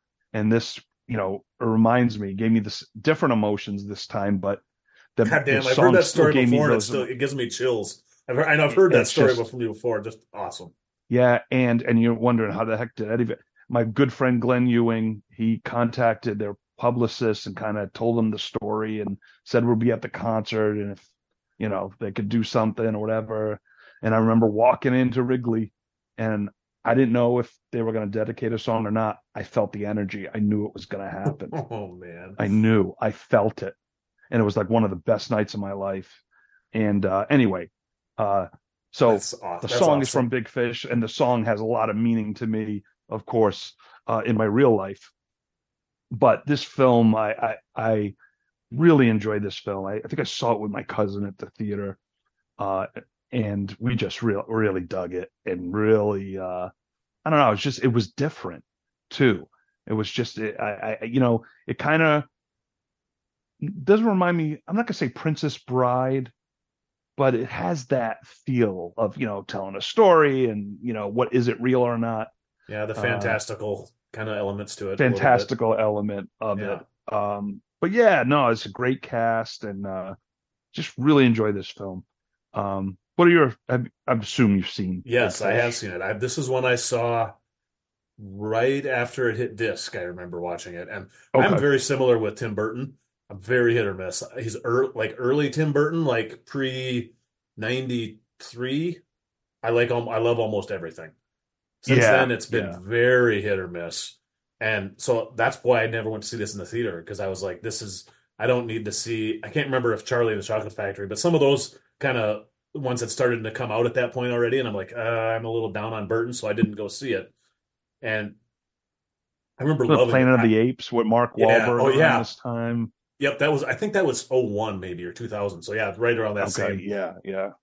And I remember loving this movie. I don't remember a lot about it, but I remember loving it. I remember that it got to me emotionally. And I remember after watching it, I'm like, I love that movie, and I don't want to watch this again for a while because it affected me somehow.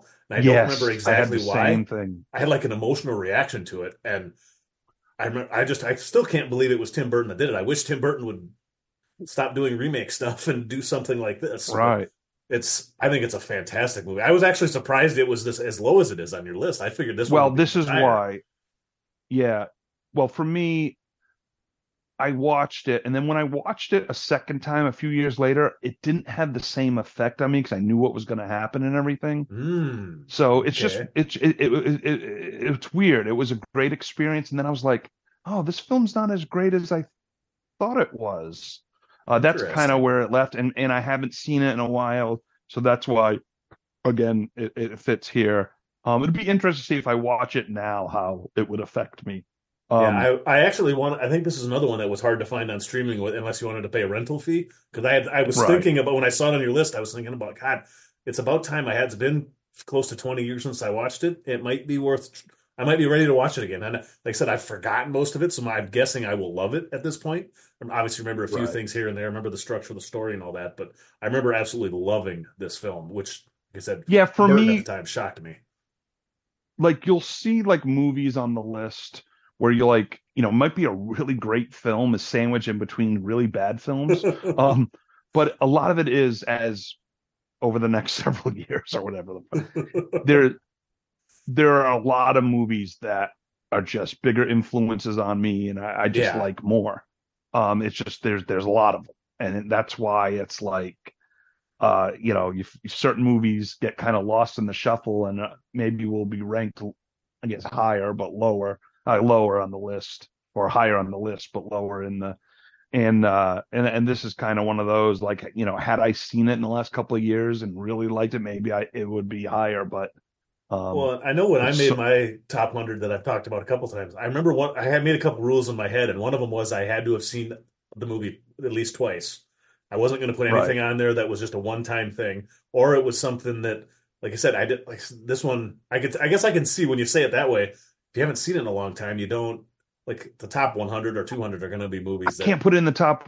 I yeah, mean, yeah, those movies every inside and out. movie every movie I would honestly in the top, say, 600, I know I've seen multiple times Yeah, recently. I yeah. have a good memory of. Hmm.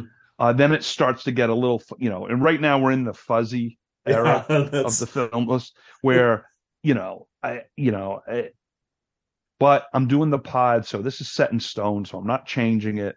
I already did that where I did a ton of film lists on the original film list pod, and now everything's like changing. So, um, you know, that's Well, it's still fun. Like I um, said, stuff like this, it's kind of like last week when you had 127 hours. It's movies that I haven't, like I said, I've watched once. I remember right. loving them, and it's nice to bring them back into my memory that maybe it's time to rewatch some of these at some point. So it's Yeah, and that's I'm what a lot about this list it's yeah, my top favorite films, but it's get other people that listen to the pod and be like, oh my God, I should revisit that. Or it's just like, because we forget about a lot of films.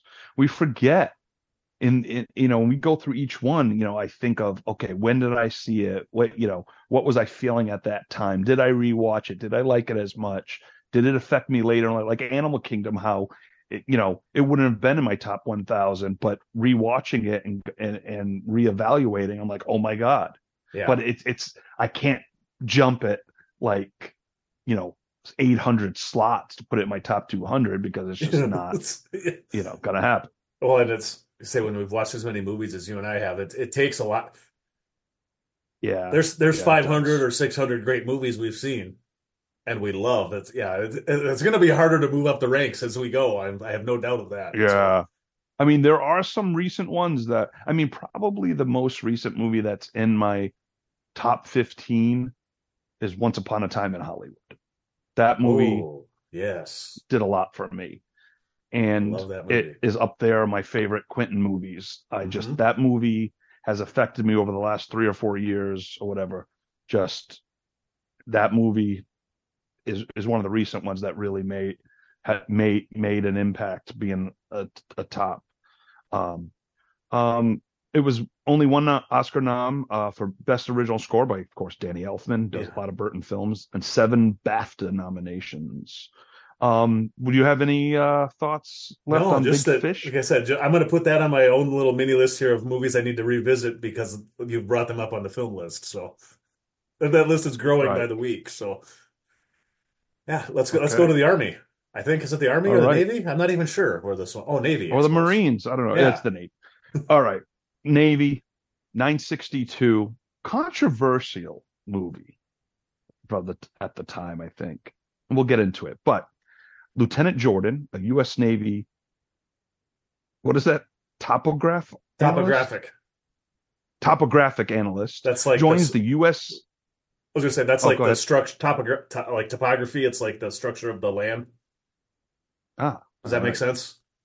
Yeah, oh, yeah, oh, Oh, yeah. I okay, just, okay. Lieutenant Sorry. Jordan, U.S. Navy topographic analyst, joins the U.S. Navy Special Warfare Group and struggles to prove her worth in a unit dominated by men. It's called G.I. Jane. We had G.I. Joe last week. Now we got G.I. Jane. Released August 22nd, 1997. Made 48 million on a $50 million budget. Directed by Ridley Scott. Written by David Tui. Twathy. Tui. Oh my God, that's Tui, huh? Yeah. And Danielle Alexandra. David Tui was writer of The Fugitive, Waterworld, director of Perfect Getaway, and the Riddick franchise. Stars Demi Moore as Jordan O'Neill, Viggo Mortensen, Anne Bancroft, Jason Bay or Bay. Is that how you pronounce him? That's His I'm name? not. I wasn't sure on his I think it's name. Jason Bay. I think yeah, Chicago PD and First and Yeah, he's 10. been in a ton of stuff. Yeah. Daniel Von Barrigan, John Michael Higgins as chief of staff, Morris Chestnut as McCool, and my boy Jim Caviezel as Slavnik. God, I can't read anymore. All right, G.I. Jane. I've seen this movie a ton of times. And I remember the summer of 97 and before. Every time I went to a theater, I would see the freaking preview for this. It got annoying. Mm-hmm. And I'm like, oh, really? That's all I G.I. remember from this Jane? movie is the trailer. Okay. I was like, G.I. Jane, really? And then I saw it in the theater and I really liked it.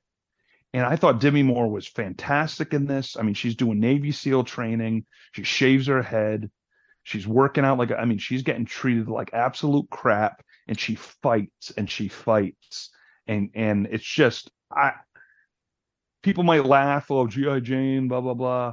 I don't, I'm hoping people liked this film, but I thought it was well done. And I just, I'm a Demi Moore fan, and um, I thought she played this, I thought she played this like very well, and I think it's one of her best performances.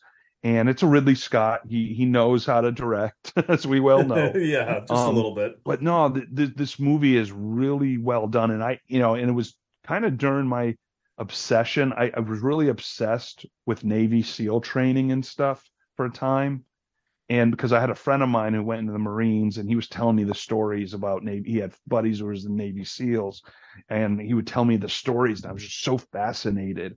And I just feel like, Navy SEALs is one of the hardest boot camps, if you will, Yep. training. I mean, and I have a lot of respect for Navy SEALs and what they do. I mean, it takes a certain person mentally, physically, to become a Navy SEAL, and I've just always been fascinated with that. Even now, they have that Fox show that actually Special Forces, where they have the celebrities go on and they do the Navy SEAL training. I really like that show. It's one of the few reality shows I actually watch. But it's really, really, I really like this film, and I've seen it at least 4 or 5 times, I think, through the years. I think I saw it in the theater. I rented it. I saw it on cable. Yeah, maybe like 3 or 4 times. But yeah, G.I. Jane, baby. And I know I saw this back in the probably when it came on video. I know I didn't see it in the theater, and I don't remember hardly anything about it. I remember doing push-ups. I remember the trailer, like you said, because the trailer played forever. Yeah, I remember pull-ups, and yeah, it was always on in the I theater. remember Oh my thinking God. it was fine. I don't understand the hate on this one either, because I know it does get a lot of hate. I'm just looking back at like Demi Moore in that time frame, and I think maybe what happened is she was everywhere. She had tons of movies coming out at that point, and she was coming off like the 2 years before that, 4 or 5 big bombs: The Scarlet Letter, The Juror, Striptease. Mm. I mean, those were all back to back to back. Oh And I yeah, wonder if it was just people dumping on Demi Moore, because right before that she had the run of Disclosure, Indecent Proposal, and A Few Good Men, which were all yeah. huge hits. So I don't get the hate on this one There either. was It's the Demi Moore backlash. You're right. 'Cause yeah, Scarlet Letter. Yeah, I remember that bombed. I mean, and then Striptease, her taking all the money to show her boobs, yeah, whatever. And I actually like Striptease. I remember actually laughing at it quite a bit. I mean, Burt Reynolds, I Yeah, remember I being think I super liked silly in it that. because everyone said it was the biggest piece of crap movie, and I was kind of rooting for her and Hmm. rooting for the movie, kind of like I did with Waterworld, where everyone's Yeah, like, "Oh, it's the biggest budget, biggest bomb." I tend to root for that underdog, I do and I too. think Striptease, I was just like, you know, it was just, it was like an '80s film, but I saw it in the theater, enjoyed it, and my boy Burt Reynolds is in it, so. Uh, but yeah, no, I think it was a lot of that Demi Moore, because then after that, did she, no, Um, she started well, dating Ashton Kutcher later. Because I remember, also that same year, Deconstructing Harry, she was in. That's a Woody Allen film, isn't it? yeah, yep, and Elaine from Seinfeld, Julie Louis-Dreyfus is in that too. And then really after that, she doesn't have much until Charlie's Angels too. Okay, she took a break. Yeah. Yeah, she took a break from acting, and because that's why I was trying to figure out the time. Because I remember when she came back in Charlie's Angels, she looked like buff and like Hmm. it was a little older, but very sexy, and was like, "Oh, Demi's back. All right," Yeah. you know. Yeah. The only other film in there that's between that is something I've never heard of called Passion of Mind.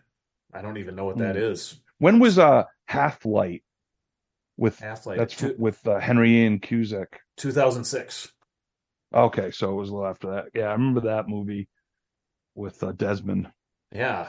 So yeah, since after that little break, she's kind of been working constantly. Not a lot of stuff that's very notable, but still working. So Yeah, I would that's I'd be more. ready for a little renaissance of her and some high quality stuff. Oh, Margin Call. I forgot she Yeah. was in that. A little Oh part in yeah. that. That's a good film. Well, was this during the time too? Was she did she when did she divorce Bruce Willis? I When was did just that thinking happen? that had to be I around was that same thinking time. maybe that could have been because I know that wasn't, Yeah. I bet you that could have been happening too. And, Well, so they there's a divorced lot in of, two. It personal stuff. said the divorce in 2000, so it was a little bit after that. But Okay, it was before this then. I I still mean, think these movies were before it. I think Yeah. you were Well, it right could have been before too though, soon. saying like the burnout and people were just because that happens with everybody that's a big star. Is that Sure. after a few? I mean, it happened to Will Smith. It happened to Schwarzenegger for a while. It's happened to all Stallone. Every Well, single I didn't big. think it would ever happen with Tom Cruise, and it did. Yep. When he's jumping on the couch, and I Hmm. think during the Valkyrie time, there was some films where it was just, but then, like you said, he did Tropic Thunder, and like he did different Oh things to God, I try to. love him in Tropic Thunder. He's great in Tropic Thunder. Oh Oh, man. he's great. Cruise. I mean, there was a run because Cruise, everything he was in was a huge hit, Well, and then the Mummy, Valkyrie, those kind of bombed. we got to take one quick side note on Tom Cruise. Have you heard he's been rumored for Tarantino's next? No, Yeah, that movie critic movie that Tarantino's writing. Supposedly Cruise is interested. Can you oh, imagine that? please. My favorite director, and well, Steve McQueen has become my favorite, but Tom Cruise is my favorite actor for a very long time. Well, just call him favorite Uh, working actor. You could do that. Favorite worker, yes, yes, yes.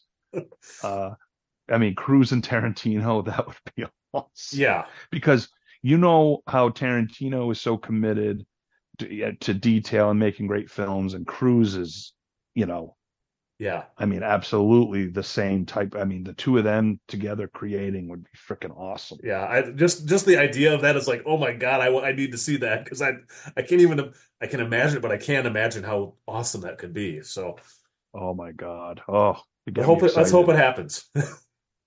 All right. And we got one more film, right? For Yes, tonight's pod. This is yes. it. We've reached the crescendo of Well, the and you fourth know, pod. speaking of Bruce Willis, Ah, ah, it wasn't done on purpose, folks. It was not done on purpose. I just realized it. All right. After a single career-minded woman is left on her own to give birth to a child of a married man, she finds a new romantic chance in a cab driver. The movie, coming in at 961, Look Who's Talking. Released on October 13th, 1989. I saw this in the theater in Rhode Island when I was a freshman in high school. Made 140 million on a 7.5 million dollar budget. Written and directed by Amy Heckerling, um, who was directed. I mean, Fast Times at Ridgemont High, Johnny Dangerously, European Vacation, Clueless. Um, Stars John Travolta as James, Kirstie Alley as Molly, Olympia Dukakis, George Segal or Siegel, George Siegel, Siegel. Yep. George Siegel, yeah. Abe Vigoda as Yes. Grandpa, and then of course uh, Bruce Willis as the voice of Mikey, and William B. Davis from the X Files as Drug Doctor. Yes. What a pull, Lando! I couldn't resist not putting cigarette smoking man in the cast list Uh, here. yeah, me and Donald interviewed him on his X Files pod Oh, years ago. He was doing like every pod though at the time, uh-huh. but yeah, we interviewed him. It was fun. Um, so yeah, Look Who's Talking. This was, my freshman year. I was going to Tollgate High School in Rhode Island, and every Friday after we played football, we go to the movies. That was like our Friday night thing.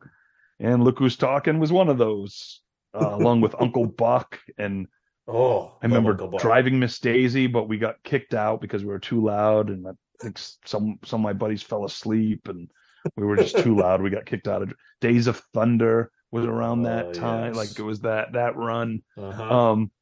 Oh boy. Memories. But yeah, Look Who's Talking. I actually seen it recently and I was cracking up. I think the sequel came on. We ended up watching the sequel, which is okay. But the first one, it just, I don't know, it's just kind of neat. And just, Bruce Willis as a talking baby. I mean, come on. And this is like we were talking about earlier with Travolta. This is kind of what kicked his first comeback was this movie. Wow. So how funny is his last good movie in the 80s and then his comeback? Because it did. I mean, they did 2 sequels after this, but then of course Pulp Fiction happened. And which was kind of his second comeback. So that kind of got him to superstar status again, like probably even bigger than he was. Think so, yeah. I mean, he was pretty big in the 70s. I mean, Grease and Saturday Night Fever were pretty big, but he wasn't being nominated for Oscars and stuff like that back then. Yeah, exactly. Not like Tarantino did with him. Yeah, no, the Travolta Renaissance, but yeah, man, Look Who's Talking. I'm assuming you've seen Look Who's Talking. Oh yeah, this is another one I saw in the theater, but I don't think I've seen this since the early 90s probably. It's been a very long time. Very long time. It's one of those movies that there's a whole bunch of these movies that made a lot of money in the late 80s, early 90s that I know I saw, but I haven't revisited them in forever. So I forgot how popular this movie was. It was top 10 for the year in the box office. It won a ton of it was huge. Like People's Choice Awards. I mean, and they're not People's Choice Awards aren't Oscars by any means, but it definitely tells you what's popular. So I forgot how popular this movie was. So it's one I would be interested to check out again because, like I say, I like the cast and I loved Kirstie Alley back in that time frame. So, oh yeah, no, it's good. It holds up pretty good. It's funny. It's lighthearted. It has a good message. It's you get your classic, relationship thing going on, not going on, and the baby's rooting for Travolta's character to be with his mommy, and it's just it's heartfelt and it's a lot of fun. Yeah, it's one I think it might be one I'll check out again when it hits up on a streaming service and the little tile comes up. I may pop it on for a little while, or maybe watch it with, I don't know if I can't remember how much stuff in that is geared at kids, or will some of that probably go right over their heads? Yeah, well, the beginning is the sperm talking and flying. So that might maybe a few years yet before it might be a few years before that. All right, so just to recap, 972 was The Meg, 971 was Coma, 970 Urban Cowboy, 969 Bananas, 968 Land of the Dead, 967 Animal Kingdom, 966 Olympus Has Fallen, 965 Teenage Mutant Ninja Turtles, Turtles in a Half Shell, Turtle Power, 964 The Life of David Gale, 963 Big Fish, 962 G.I. Jane, and her ex-husband coming in at 961 Look Who's Talking. All right, any final words, Ando? I don't think so. This was maybe a couple of final words. This was an interesting group of films. So much different than even though we're only in 10 spot, it's weird how much, like you said before, how much they actually kind of have in common. And it's interesting. But it's random. Yeah. It's random. It's so random because I don't think about that. I just kind of, whatever. Yeah. And it is interesting because, you get some films that aren't good. You got some films that, like you said, I haven't seen in a while. And one of the reasons why some of these are there. And then when you start thinking of the list, you're like, yeah, is Land of the Dead better than World War Z? No. But Land of the Dead had more of an effect on me. Yeah. At the time, so it's weird. It's because again, it's not necessarily until we get to the first five, the last 500 top, then you could start, okay, there's reasons and there's you can tell, but now it's kind of like a free for all. Um, Well, I'm not going to spoil anything, but just looking ahead to what the next group of them is, that's an even crazier mix of films than this next one is, I think, or yes, this it last is. one I has think it been. is. So it's because like Yeah. there's some stuff that's very, very old in that, and there's some stuff that's very, very new in that, and it's going to be exciting to keep going through this list, I think. Yeah, it's a lot of fun, and I enjoy doing this. And I've always been obsessed with lists and everything, and it just this really is fun to do, and it just it starts getting you like, oh man, maybe I should rewatch that, or hey, have you ever seen that? No, I haven't seen. I like that, and I'm sure for you this is opening up like, oh my God. Well, and like I told you before, a lot of these, it's a good reason for me to like. I think since we started, like since I did the first one, well, in the first one, you guys, I think the first one you and Axel did, I think I had seen all those, but the one Axel and I did, and then these last two, I bet I've watched 5 or 6 movies out of those 30 some movies because I've had them here, just never watched them. So it actually gave me a reason to watch Right, movies I've been sitting on my shelf for 10 years. So it's right, it's it's nice getting reminders of shit that I forgot cool, about. So right. Well, we're gonna take next week off to give some time to percolate, and then we'll come back the it's following week, so we can, because I may want to rewatch some of the movies on the next block, or think about some things, and yeah, there's actually so quite a few. I'm looking 1, 2, 3. There's at least 3 or 4 here I have not seen, so that I do want to see, and some that I have that I haven't watched. So I'm excited to get to that, but cool. we'll save that for next time. We'll save that for next time. All right. Remember, you can go to dvrpodcast.com, check out all our pods throughout the universe that we shows and films we've covered, and Around the Couch football podcast. And if you want to become a patron for a couple bucks a month, you can get early pods before anyone else, ad free, all like free. Well, you're paying for it, but you know what I mean. You can go to patreon.com/DVR. And if you can, write us a review. It'd be great. Just gets us noticed more. Even just click on a few stars, or, write something. Hey, these guys are fun, or these guys suck. Whatever you want to do. Reviews are good.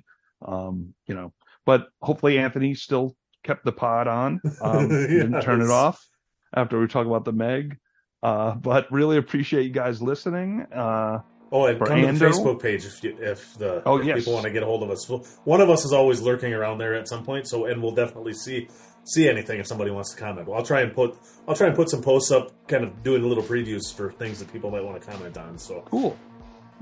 Yeah, daily DVR. And I don't know what's next. I know Axel has been under the weather this week. So next week, I think me and him might get together and do a catch-up pod on TV and film. And we still don't have another show we're covering yet. So we'll continue to film list and take it from there. yeah, this will fill the gaps for a little while, anyways. Yeah. All right, Ando. And everyone listening, we'll see you next time on the Film List.